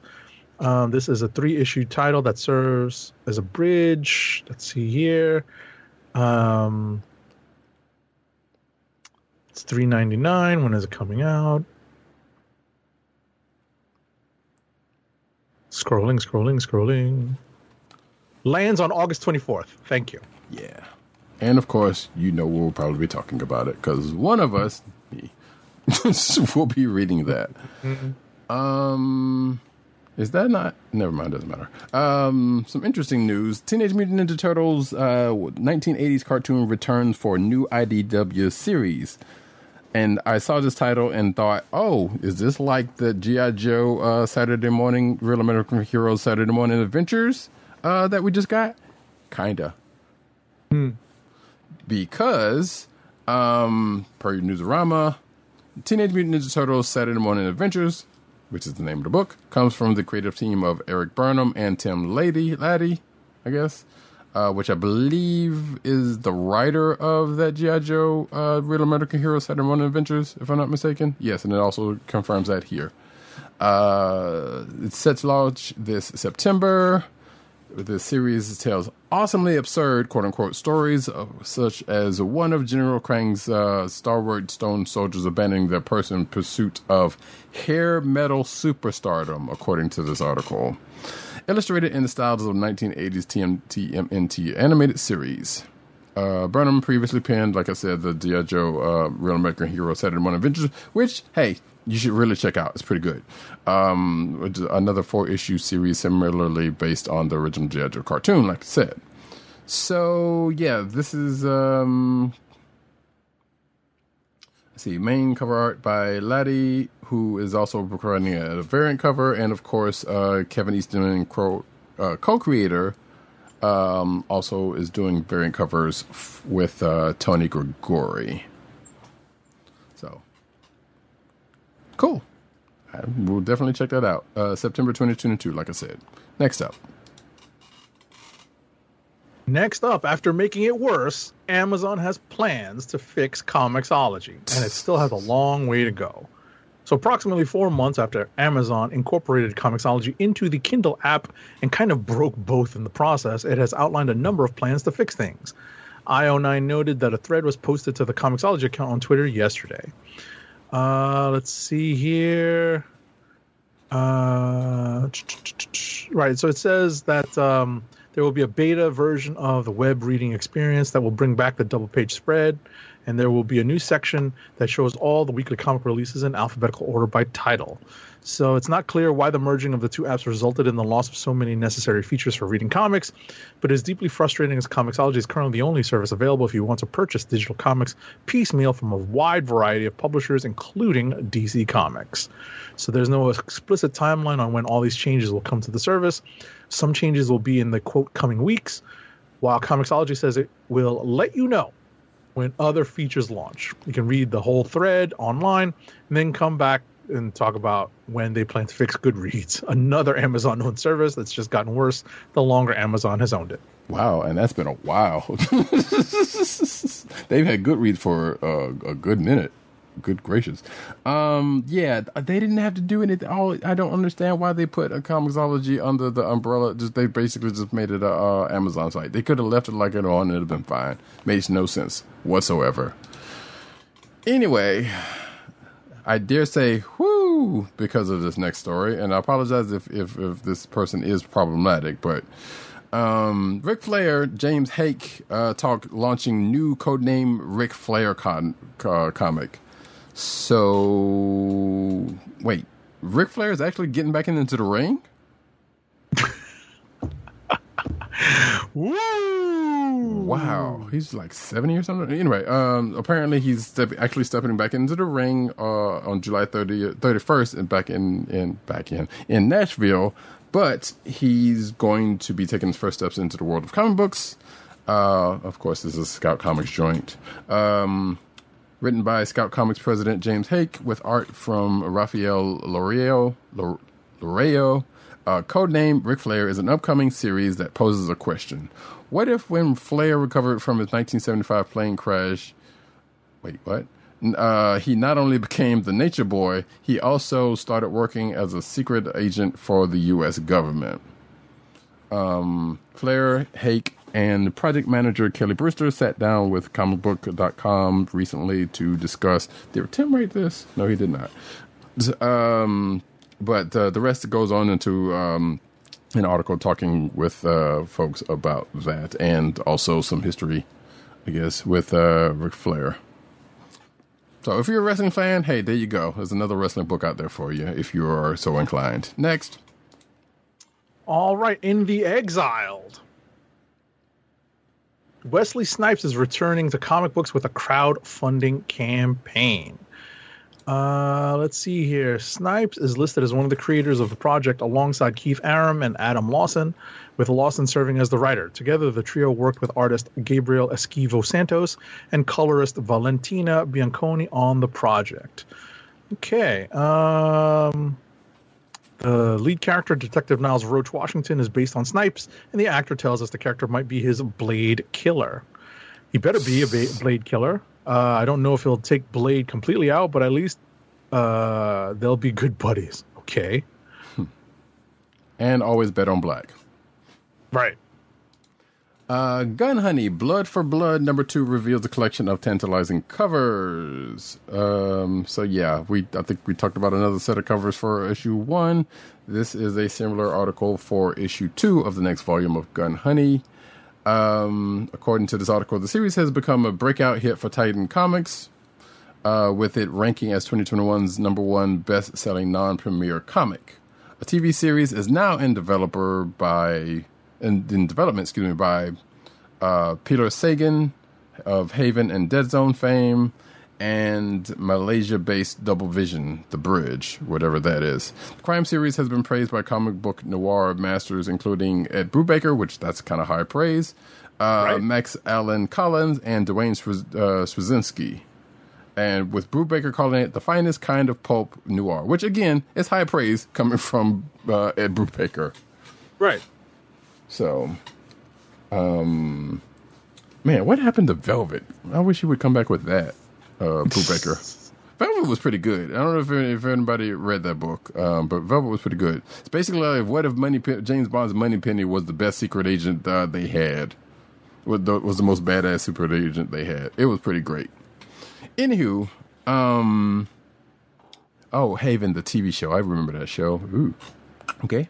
But yeah, anyway, Gun Honey, Blood for Blood, #2 of 4 is going to release September 21st, 2021. No other news on when the actual show is coming, but this is the first hearing about that, though, that there's going to be a show. Next up. Did you really just say September 21st, 2021? I did do that. I probably did. 2022. Sorry. Mm-hmm. This might have been the first time I've done that, actually, by the way, this year. So the fact that it took this long. Okay. Yeah, the fact that it took this long is amazing. So clap. Anyway, I was going to say that's it. That's the last story I have. That is. No, that's not it. There was a wiki article I had up that I forgot to go. But yeah, that is it for the stories. We are going to go into the last ad read, actually. You know, our last ad read is going to be the quickest one we have when it's late. Keep our podcast free by shopping at Amazon. Visit cspn.us, then click the Keep Our Podcast Free link at the top of the page. From there, scroll down and click on the Amazon link to shop. Purchase items from Amazon as you normally would, whether it's books, music, electronics, jewelry, apparel, or Marvel Legends. For every purchase made on Amazon through our link, Amazon sends the CSPN payment that helps us keep the Comic Book Chronicles podcast free for our listeners at no extra cost to you. Amazon.com through CSPN.us. Do it today. All right, folks. Whoop. That's it for another second episode of this Comic Book Chronicles. Thank you, each and every one of you all, for coming out. My name is Radicat. You can find me at Radicat on Twitter. You can find me at Newsnerd on Twitter. You can find me at CBCaps on Instagram. Agent_70 on Twitter and Instagram. PCN_Dirt on Twitter. PopCultureNet on Twitter. PopCultureNetwork.com is all his umbrella sites therein. Tim, DOGG98 on Twitter. The Click Nation on Twitter. That's the KLIQNATION, all one word. TheClickNation.com. But also, most importantly, comicbook.com, where he's over there writing his face off. You can find this here podcast on the Coast of the Podcast Network. That's CSPN.us. Do it today. You can also find us on your podcast personal place of choice, whether it be Google Play, Apple iTunes, aka Apple Podcasts, Spotify, or the Coast Lizard Podcast Network's SoundCloud page. You can find us recording every Thursday night, 9:30-ish p.m. On the YouTube channel of The Click Nation. That's youtube.com/TheClickNation and twitch.tv/Comic Book Chronicles. Yeah, we'll be back next week, folks. We got some Miss Marvel. Obi-Wan's gone, but we still got some episodes of Miss Marvel still on deck. So we will definitely be back with that before we go into Movie Protocol the week after. Exactly. Like I may drop. I'll probably finish the third season of The Umbrella Academy by that point. So I may just drop a few nuggets on that. Roddy Cat is not up on that show at all, so I will just speak in the broadest strokes. Sure. Unless some way, shape, or form I get caught up on that, which doesn't seem likely at this point. But unlikely, but yeah. Hey, never underestimate my binge powers. Actually, do very much overestimate. People know I'm notoriously not a binge watcher, so right. even the stuff I'm going through right now, I've been taking my time with. Anyway, all of that's neither here nor there. This, folks, has been the Comic Book Chronicles. Peace. Peace. One. My time is up. Peace out to Brooklyn.